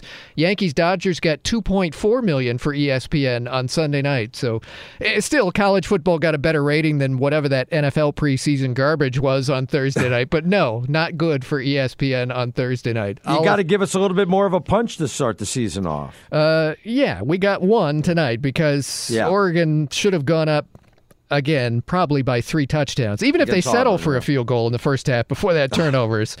Horrible. Auburn with the late touchdown pass to beat Oregon in a top 20 matchup, 27-21. And how about Boise State's week? That was a good win. Nobody talked about that yet. Yeah. They were out of it at Florida State. And again, the game was in Tallahassee because it was supposed to be in Jacksonville. Right. And then with the hurricane pending, they moved it, refunded everybody's ticket price, by the way, moved it to Florida State, students in for free, and about $10 for everybody else. Boise State's losing to the Seminoles 31-13 and the late first half, and they come back to win 36-31. Wow. And Les Miles is Kansas coach now. They were losing late, but got a late touchdown pass to beat mighty Indiana State 24-17. All right, well, good for Les. Thank you, DeSager. 2 hours are in the books. By the way, Fresno with the ball, and they're driving. They're at the USC 10. It's going to be first and goal. They trail right now 17-10. And believe it or not, they fumbled, and USC recovered. At least I think they did. So USC is going to dodge a tie score there. So anyway, 17-10 USC leading right now. All right, we'll come back for the Power Hour. That's coming up next right here on Fox Sports Radio. All right, everybody, it is the Power Hour of the show as we're coming to you live from the Geico Fox Sports Radio studios. 15 minutes could save you 15% or more in car insurance. All you have to do is visit geico.com for a free rate quote. Fresno adds a field goal. USC still up 17-13. Still about 10 minutes left in the third, so plenty of time in the second half. You want to tweet the show, Aaron_Torres. I'm at Stinking Genius 1. By the way, Bernie Fratto will join us in about 20 minutes from now. He comes on after us. He'll give us his perspective on what happened today, what to look forward to tomorrow, and get you ready for week 1 of the NFL. Bernie joins us in about 20 minutes. A lot to get to, and plus you'll get my picks coming up, or our picks coming up at 45 past the hour. Lots to get to this hour, Torres, so we get right into it. Top 25 action. We'll take a final look at what happened today. Nothing really earth-shattering. Yes, Tennessee lost. Alabama pulled away late. But I guess the big game everybody's talking about, Oregon and Auburn. Oregon, I thought, pretty much dominated the game, at least had this game at a winnable point. They fall in the second half, getting outscored 21-7. The turnovers just crushed them. Justin Herbert, less than 250 yards passing. Give Auburn credit for hanging in there. Auburn wins it with a touchdown, 9 seconds left of the game, 27-21. The Pac-12 continues to lose. Auburn gets the victory, Torres. Pac-12 continues to lose with, as you said, USC now kind of falling apart with their backup true freshman quarterback in. Devastating loss for Oregon. That's the only way to put it. We've been over it throughout the show. For people who didn't see it, 2 separate chances early in the game to put points on the board. They came away with 0, including 1 drop touchdown pass, including a fumble in the red zone on the goal line that was basically returned like 90 yards the other way for Auburn. Devastating loss for Oregon. I think it's a loss that's going to linger all year because I do think Auburn, they're a team that's probably the 5th, 6th, 4th best team in the SEC. And if Oregon really is a team that's going to compete for a Pac-12 championship, it's going to be a bad loss for them throughout the year. Aaron, one game we didn't talk about, and I think it was 7-0 Middle Tennessee as they were taking on Michigan. And I had a big smile on my face going, wow, I can only imagine what Harbaugh's yelling on the sideline now. Yes, Michigan came back. Had the game somewhat in hand, though. You didn't feel like they were going to lose it, but certainly not impressive. They win 40-21. They give up the late touchdown. That was the difference in that one. But I guess I'd probably give them a C+, B-. I still expected a lot more of them. Still have question marks about the quarterback with Patterson, but a win is a win. But again, they don't look as good as Ohio State does. Yeah, weird game. First of all, Michigan, which made its bones on defense last year, gives up 300 yards of total offense. So yeah, that's not good. Yeah, not good because, as you said, whether it's Ohio State, whether it's Penn State, they play Notre Dame this year. They're going to face a lot better competition in the coming weeks than Middle Tennessee State. To be honest, this one was on during Oregon-Auburn. I have to go back and kind of look at it a little bit more, but just looking at it on the surface, not a good performance from Michigan in what is, as we all know, a very important year for Jim Harbaugh. He's got to get it done this year, not the way he wanted things to start off. You also mentioned the SEC, not a good strong week number one for them, with Tennessee going down, South Carolina going down.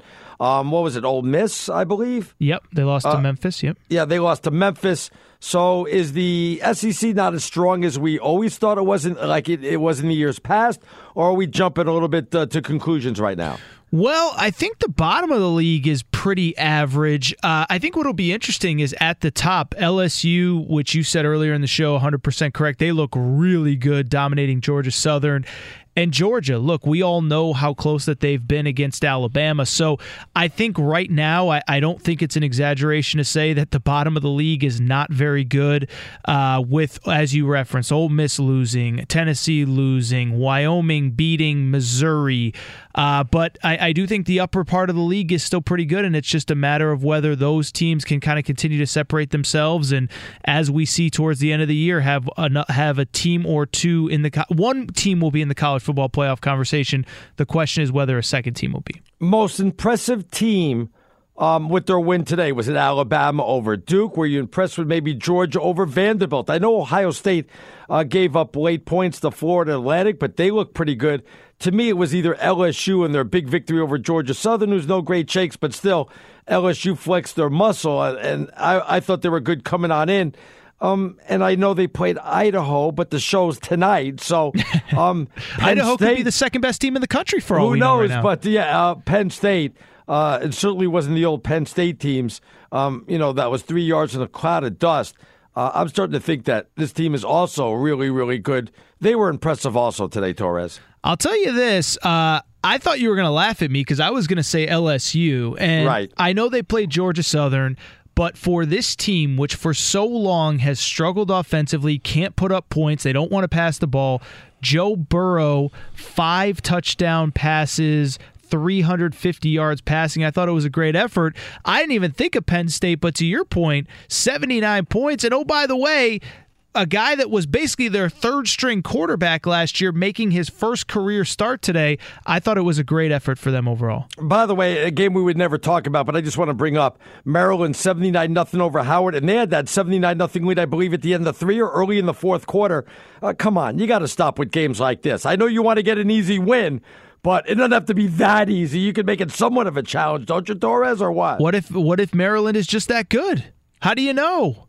Maybe they're just that good. Well, don't schedule Howard, though. I mean, but they could have put up 100 points today if they wanted to. You say that, but Northern Iowa almost beat Iowa State today. Georgia, you'd say don't schedule Georgia Southern if you're Tennessee, but they won. Yes, you can't say that. I mean, it's just, maybe Maryland's that good. We just don't know.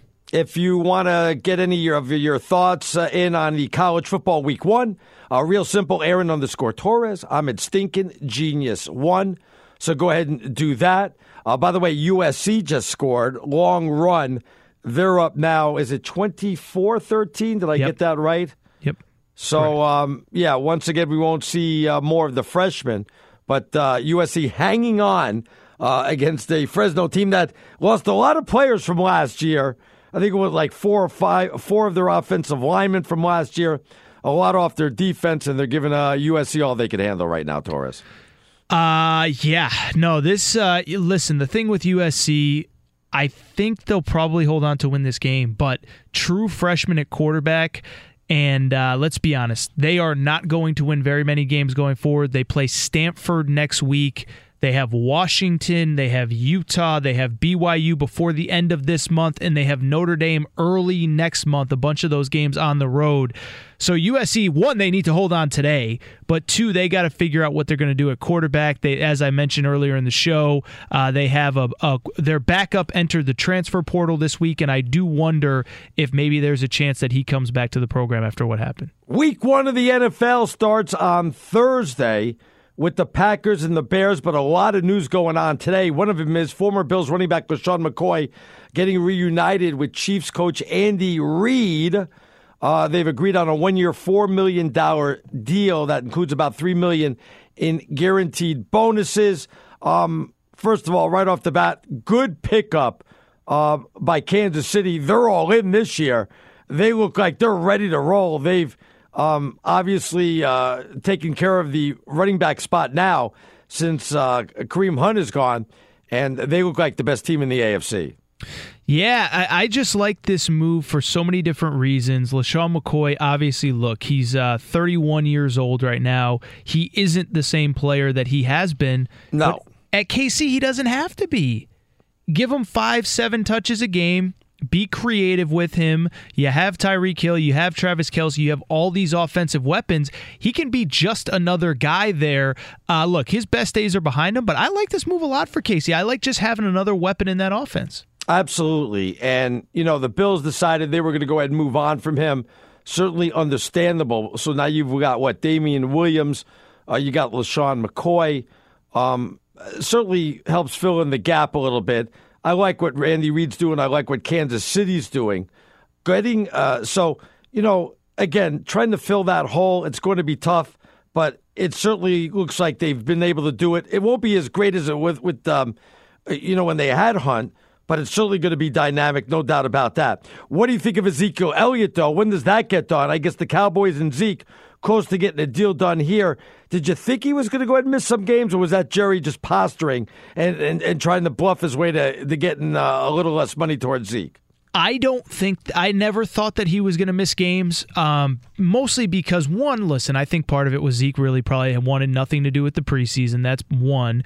But two, Jerry Jones, as has been discussed at length many, many, many times, he has been through this before with an elite running back, Emmitt Smith, years ago, and he knows you don't have your guy week 1, it could cost you.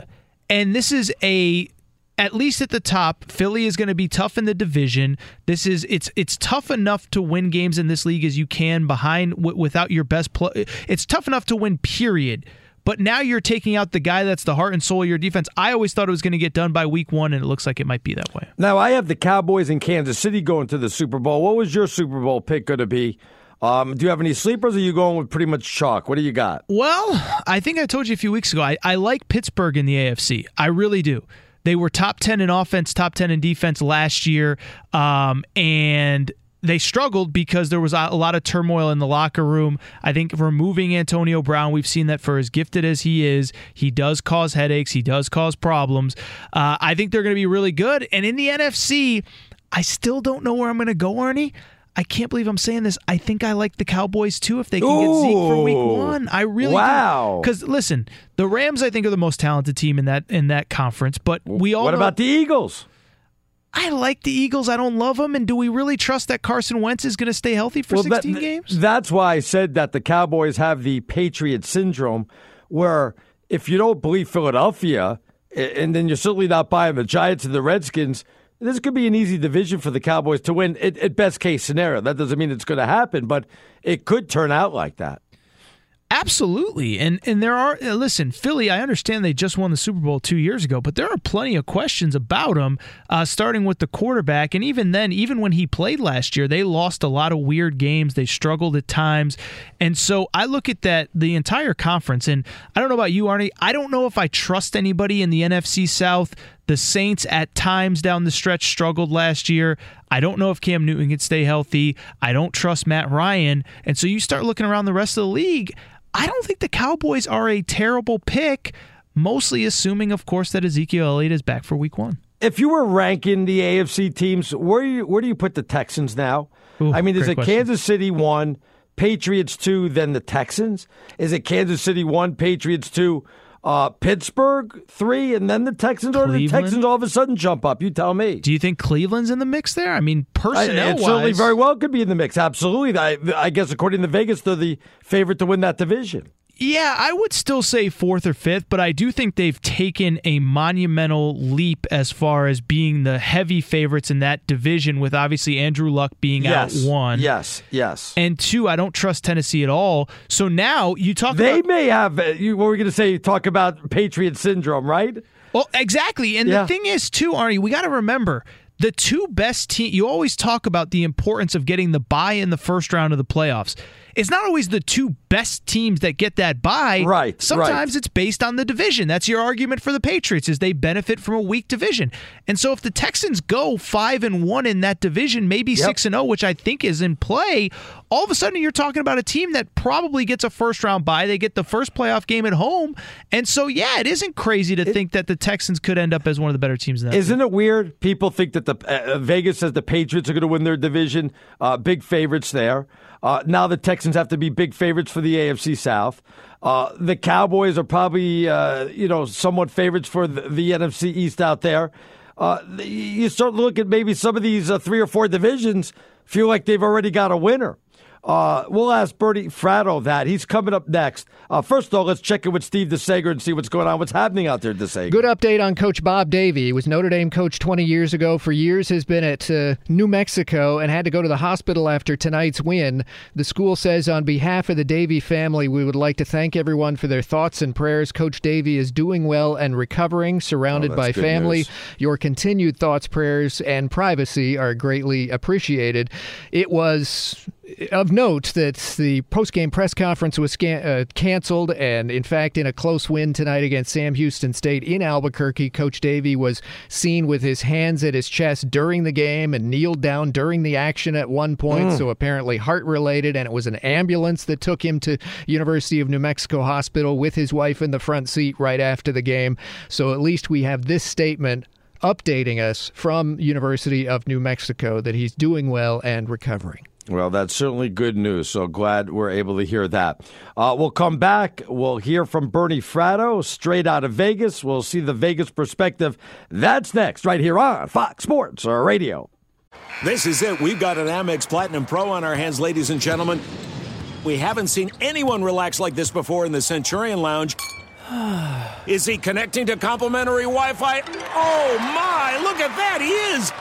And you will not believe where he's going next. The Amex dedicated card member entrance for the win. Unbelievable. When you get travel perks with Amex Platinum, you're part of the action. That's the powerful backing of American Express. Terms apply. Learn more at americanexpress.com/withAmex. At Bet365, we don't do ordinary. We believe that every sport should be epic. Every home run, every hit, every inning, every play. From the moments that are legendary to the ones that fly under the radar. See for yourself when you sign up today and get $150 in bonus bets when you bet just $5. Whatever the sport, whatever the moment, it's never ordinary at Bet365. 21 plus only. Must be present in Ohio. If you or someone you know has a gambling problem and wants help, call 1-800-GAMBLER. Terms and conditions apply. I'm Katya Adler, host of The Global Story. Over the last 25 years, I've covered conflicts in the Middle East, political and economic crises in Europe, drug cartels in Mexico. Now I'm covering the stories behind the news all over the world in conversation with those who break it. Join me Monday to Friday to find out what's happening, why, and what it all means. Follow The Global Story from the BBC wherever you listen to podcasts. Xfinity has free premium networks for everyone this month, no matter what kind of entertainment you love. Addicted to true crime? Catch killer cases and more spine-tingling shows on A&E Crime Central. Crave adventure? Explore Asian action movies on Hi-YAH. Searching for something extreme? Check out skating, snowboarding, and more on Fuel TV Plus, the global home of action sports. And find crowd-pleasing bops on iHeartRadio's Hit Nation playlist. There's new free shows and movies to love every week. Say free this week in your Xfinity voice remote. All right, good evening, everyone. Aaron Torres, Arnie Spanier, right here on Fox Sports Radio. USC up 24-13. USC will have it first and goal at the 1-yard line, so They're looking to add more points on the board. Let's get right to our guest. He comes on after us with Straight Out of Vegas. It's our buddy Bernie Fratto. Bernie, right off the bat, any bad beats out there? I saw that Oregon, which all they had to do was kick a field goal, they would have won, and the people betting Oregon would have covered. They get the late touchdown. Bad beat if you had Oregon today. Oh, I'll tell you, I was one of them, and I got it. But that actually helped the books, guys, because so many folks had Oregon on the money line that when Auburn won outright, the books actually profited. I talked to Jeff Davis of Caesars Entertainment, who's coming on the show later. As far as the spread, it was pretty equal both ways. But how about those Georgia State Panthers? If you put $100 down, you collected $1,450. You know, since 2004, SEC teams laying 24 points or more, 129-4 straight up before today. By the way, interestingly enough, who knows why, the heaviest handle today was Akron, Illinois. And by the way, Arnie, you nailed it. Your Kent State Golden Flashes came through. That syndicate money they covered. And how about Colorado? Somebody put $20,000 on Colorado, laying 12.5. It got steamed to 14. They front doored that number the other night. So we're off and running in college football. Wow. So can I ask you a random question that you might not have an answer to, Bernie?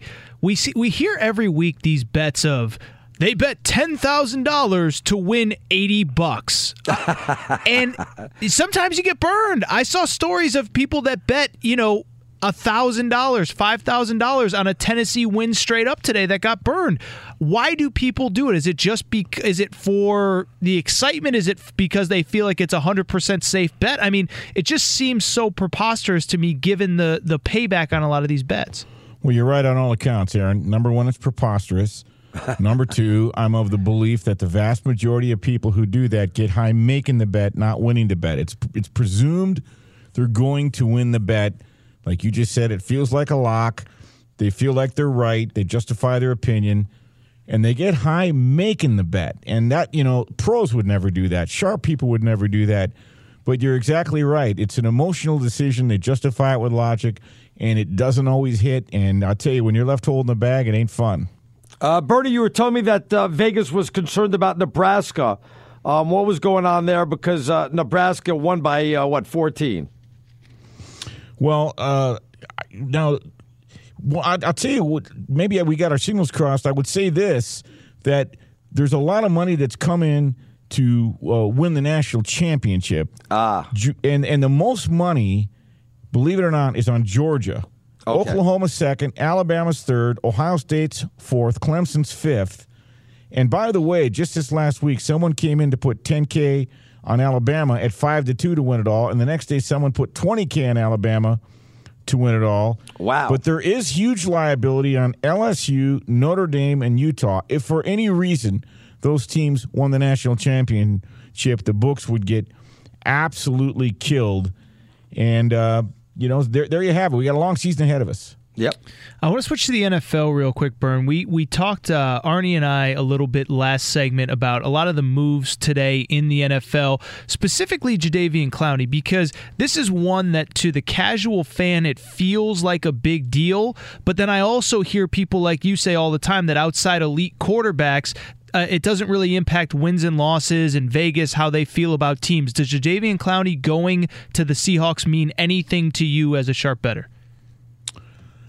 Not really. It's only going to move the line half a point, and I think the bottom line is, other than quarterbacks who can move a line 6 to 8 points, a defensive player like that, I mean, even in Lawrence Taylor, maybe half a point. They're not going to move it that much. I think when he gets to Seattle, he's going to help them, of course, shore that defense up. But in terms of the number, in terms of the liability to books, no, and Arnie, I owe you an apology. Ooh. You are right. I had a brain cramp. Here's why the books are worried about Nebraska, and thank you for reminding me. Okay. Caesars Entertainment, Arnie, is spreading their wings across the nation. And they opened up at Horseshoe Hammond in Indiana tomorrow, and they opened up in Iowa already, and they're getting crushed. The position on Nebraska is so heavy now in Iowa and even in Oklahoma that if Nebraska were to win the national championship, the books would maybe have to get a loan. That's what they're worried about. What's happening, what you're finding is some of these outer states where the home state team is there, there's lopsided action. And so, again, I apologize. Thanks for reminding me. That's all right. That was the situation, Arnie, that in Iowa, so much money has been taken on Nebraska so far that the books are generally worried. Before we get to week 1 of the NFL, though, a lot of action coming in tomorrow with the maybe Houston-Oklahoma game or a Louisville-Notre Dame game, or not really? No, you're right. There will be a lot of action on both games. So the handle is very heavy because obviously it's the only game and it's on TV. Oklahoma currently minus 23. The total is 80, and 62% of the tickets are on the over, 55% of the cash on Oklahoma. Sleepy and I both like the under. We think it's too much to ask for offenses to come out of the gate and be that hot that fast. Louisville, Monday, minus 18 Louisville catching 18 against Notre Dame, and the total is 54. 94% of the tickets on the under, 83% of the tickets on Notre Dame. Wow. I kind of lean a little Louisville there. Remember, teams, we talked about this a few weeks ago, Louisville 1-11 against the number last year. Teams have a tendency to bet back, to snap back, and lines have a tendency to be overvalued. So wouldn't be surprised if the dog covered on Monday. So, obviously, as Arnie just referenced, NFL season coming up next week. Yes. What is the status of the Super Contest, which is obviously the big buzz in Vegas this time of year? How do I get it? Is it too late to get into it, Bernie, or what? No, the deadline is September 7th, and you can hire a proxy. And I talked to Jay Cornegay. The Superbook contest is, by the way, going bonkers. They're going to set another record this year. Wow. They've already got 2,500 entries.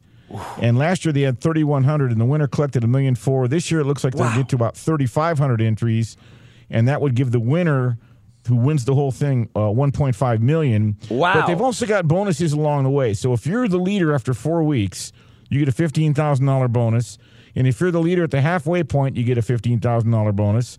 And then let's say you're out of the contest and you're buried. The final 3 weeks, whoever has the best record the final 3 weeks can also collect a $15,000 bonus. Wow. And the big development this year, guys, is that people who live in Nevada can submit their weekly selections via the Superbook app right on their phone. They don't have to go there and go to the window as they've had to do in the past. How much does it cost to enter? $1,500. And what you find are a lot of teams that go in. Guys in an office, you might have 5 guys that put up $300 or whatever. That's actually very common, and you can even make a couple of entries. And by the way, just to show you how crazy people are, Aaron, the Superbook this week took 3 bets at 10,000 to 1 for Rutgers to win the national championship. How do you do that? Rutgers. What? I don't know what the amounts were, but they actually took live bets. And by the way, the biggest liability that the books have for the NFL regular season to win the division, the Raiders at 18 to 1. So there's a couple of long shots. Well, we'll see what happens. Bernie Fratto, he's coming up at the top of the hour straight out of Vegas. Can't wait for it. Thanks a lot, Bernie. Thanks for having me, guys. I appreciate it. I love talking Vegas, love talking gambling. I may enter that, $1,500. That's chump change for somebody like DeSager. Let's see what's trending with DeSager. What's going on, DeSager? You're going to have another kid just so you can steal his college fund. Yes, I think I should enter $1,500. You know, I was actually going to enter the demolition derby out here at the fair. Oh, really? Over the weekend. Like Pinky Tuscadero. Yeah, the old Happy Days episodes. Exactly. I'm being serious. I was going to enter. I'm going to enter next time. You were going to be in the car driving? Yes. In a demolition derby? Yes. For those who don't know, the old Wide World of Sports clips from the 70s where they would junk cars by actually purposely putting all these cars in a ring. And essentially, you just hit each other, right? Yes. Until one car's not going anymore. I would have put it on like Periscope or something. You guys definitely would have watched that. I would love it. Well, we do only have one football game going at the revamped LA Coliseum. USC opening its season with a 31-13 lead through 3 quarters against Fresno State. Their starting quarterback, JT Daniels, left first half with a knee injuries. Late first half, he's back on the sidelines on crutches.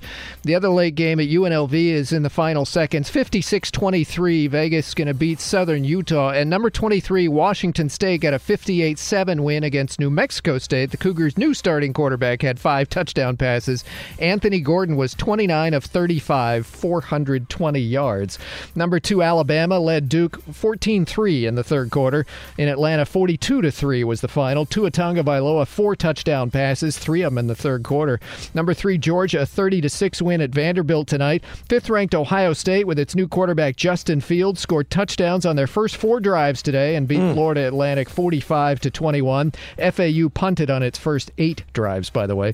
For number 6, LSU at home tonight, Joe Burrow, 5 touchdown passes in the first half. Tigers beat Georgia Southern 55-3. Number 7, Michigan 40-21 over Middle Tennessee. At number 10, Texas, Longhorn Sam Ehlinger with 4 touchdown passes and a 45-14 win over Louisiana Tech. And in Arlington, Texas, Auburn with the late TD pass beat Oregon 27-21. The game winner with 9 seconds left. Auburn had trailed 21-6 mid-third quarter. Victories for Washington and Iowa. Wins for, Iowa State ranked 21st. Somehow got a win. Triple overtime beat Northern Iowa 29-26. Number 22, Syracuse was at Liberty. In Virginia, Liberty got a home game against a ranked team and got shut out. Syracuse 24-0 the final. A total of 7 turnovers in the game. The disgraced Hugh Freeze is the Liberty football coach now, ex of Ole Miss. Boy, Liberty has sold its soul in recent years. A little bit like Baylor, actually.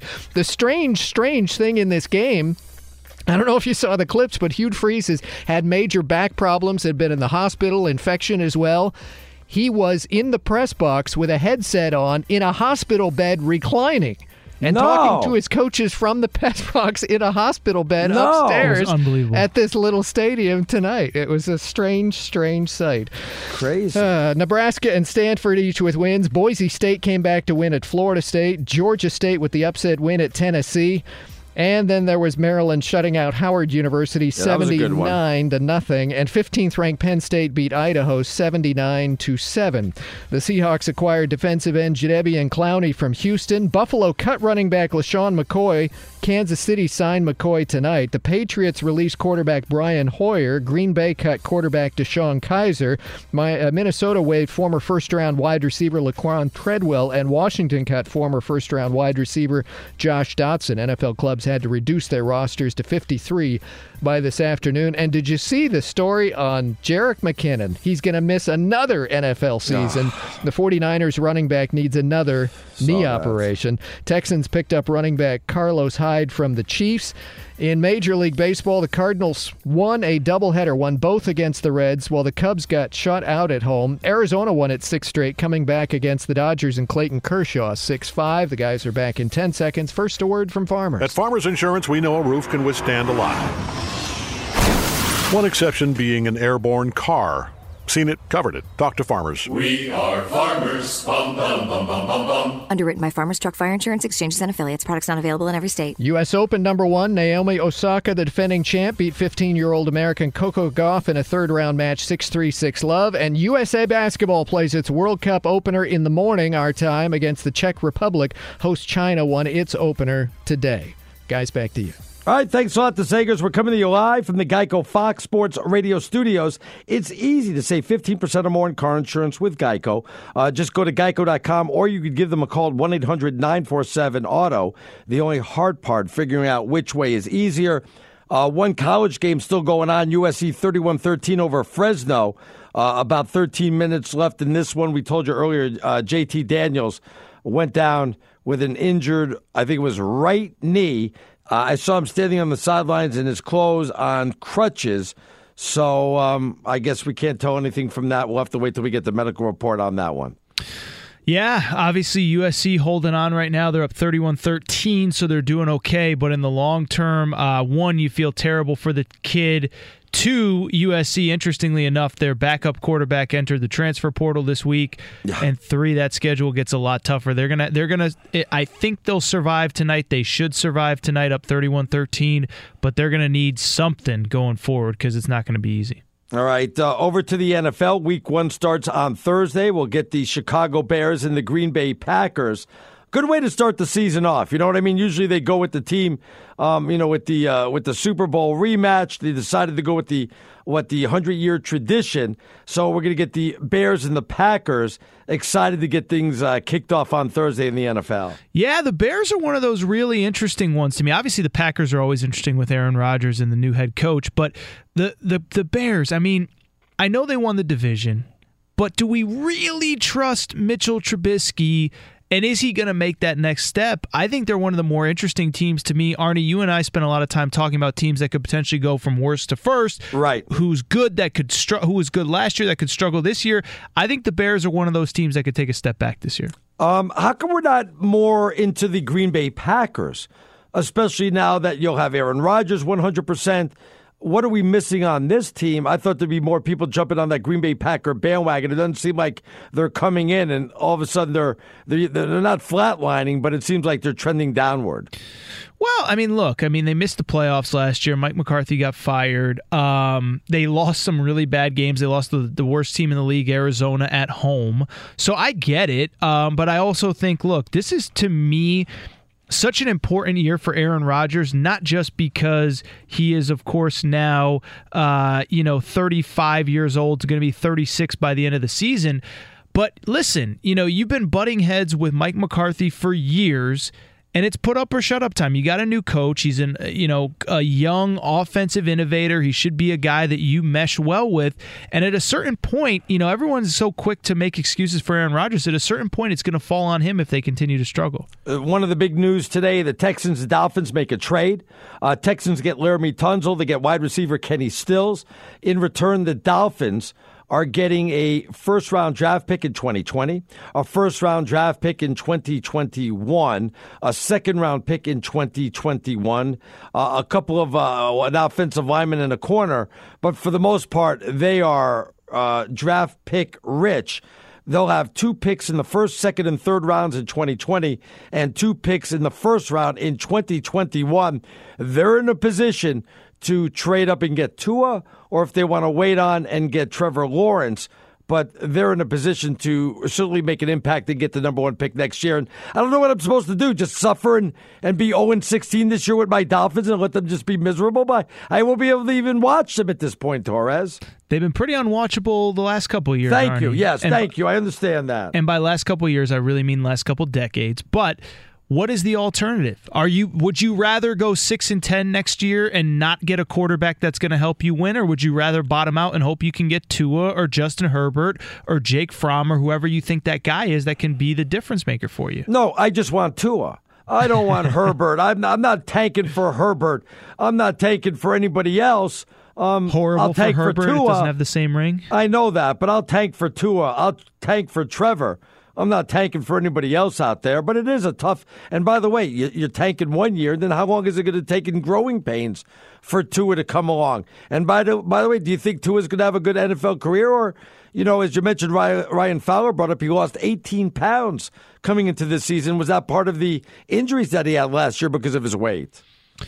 Well, he was banged up by the end of last year.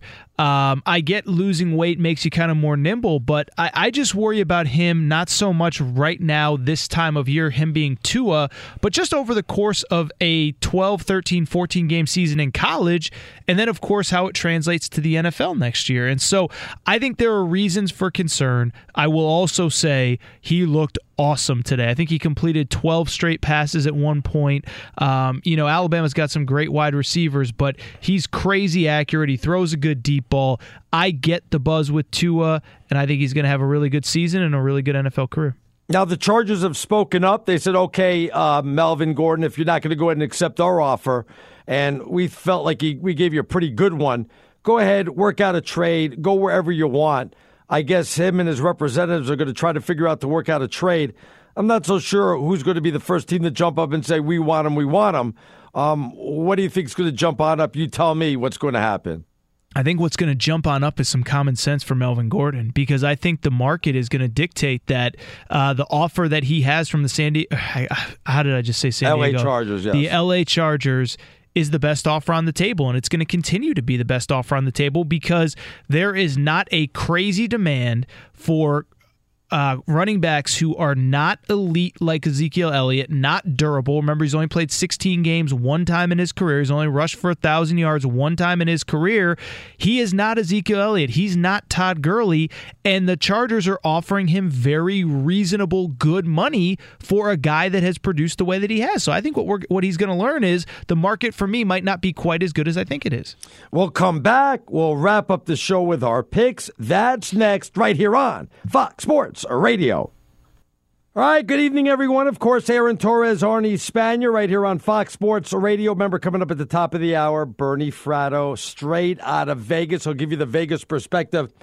One game still going on. It's going to end at 2 o'clock in the morning Eastern time, but USC 31, Fresno 16. Still 10:25 left in this one, so USC not quite out of the woods. If you didn't hear, JT Daniels went down with a serious knee injury. It did not look good. We can't really speculate, but at this point, I don't know if it will be good news when you hear what will happen, but I don't know if he'll make it back this year. It just looked really bad. It looked really bad. He's on crutches on the sideline. I don't think it's going to be good. And USC, their schedule gets really tough starting next week with Stanford.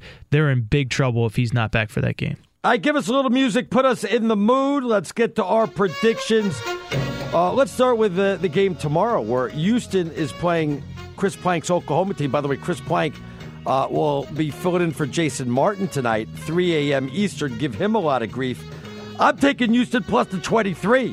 I think they could pull off the upset, and I'm always going against Chris Plank, so I'm always taking against Oklahoma in this one. And I also think Houston's actually a pretty good team, and 23 is too much there. I think they'll put such a good effort that Chris Plank will show up to the show late because he'll be embarrassed about his Oklahoma Sooners. Give me Houston plus the 23.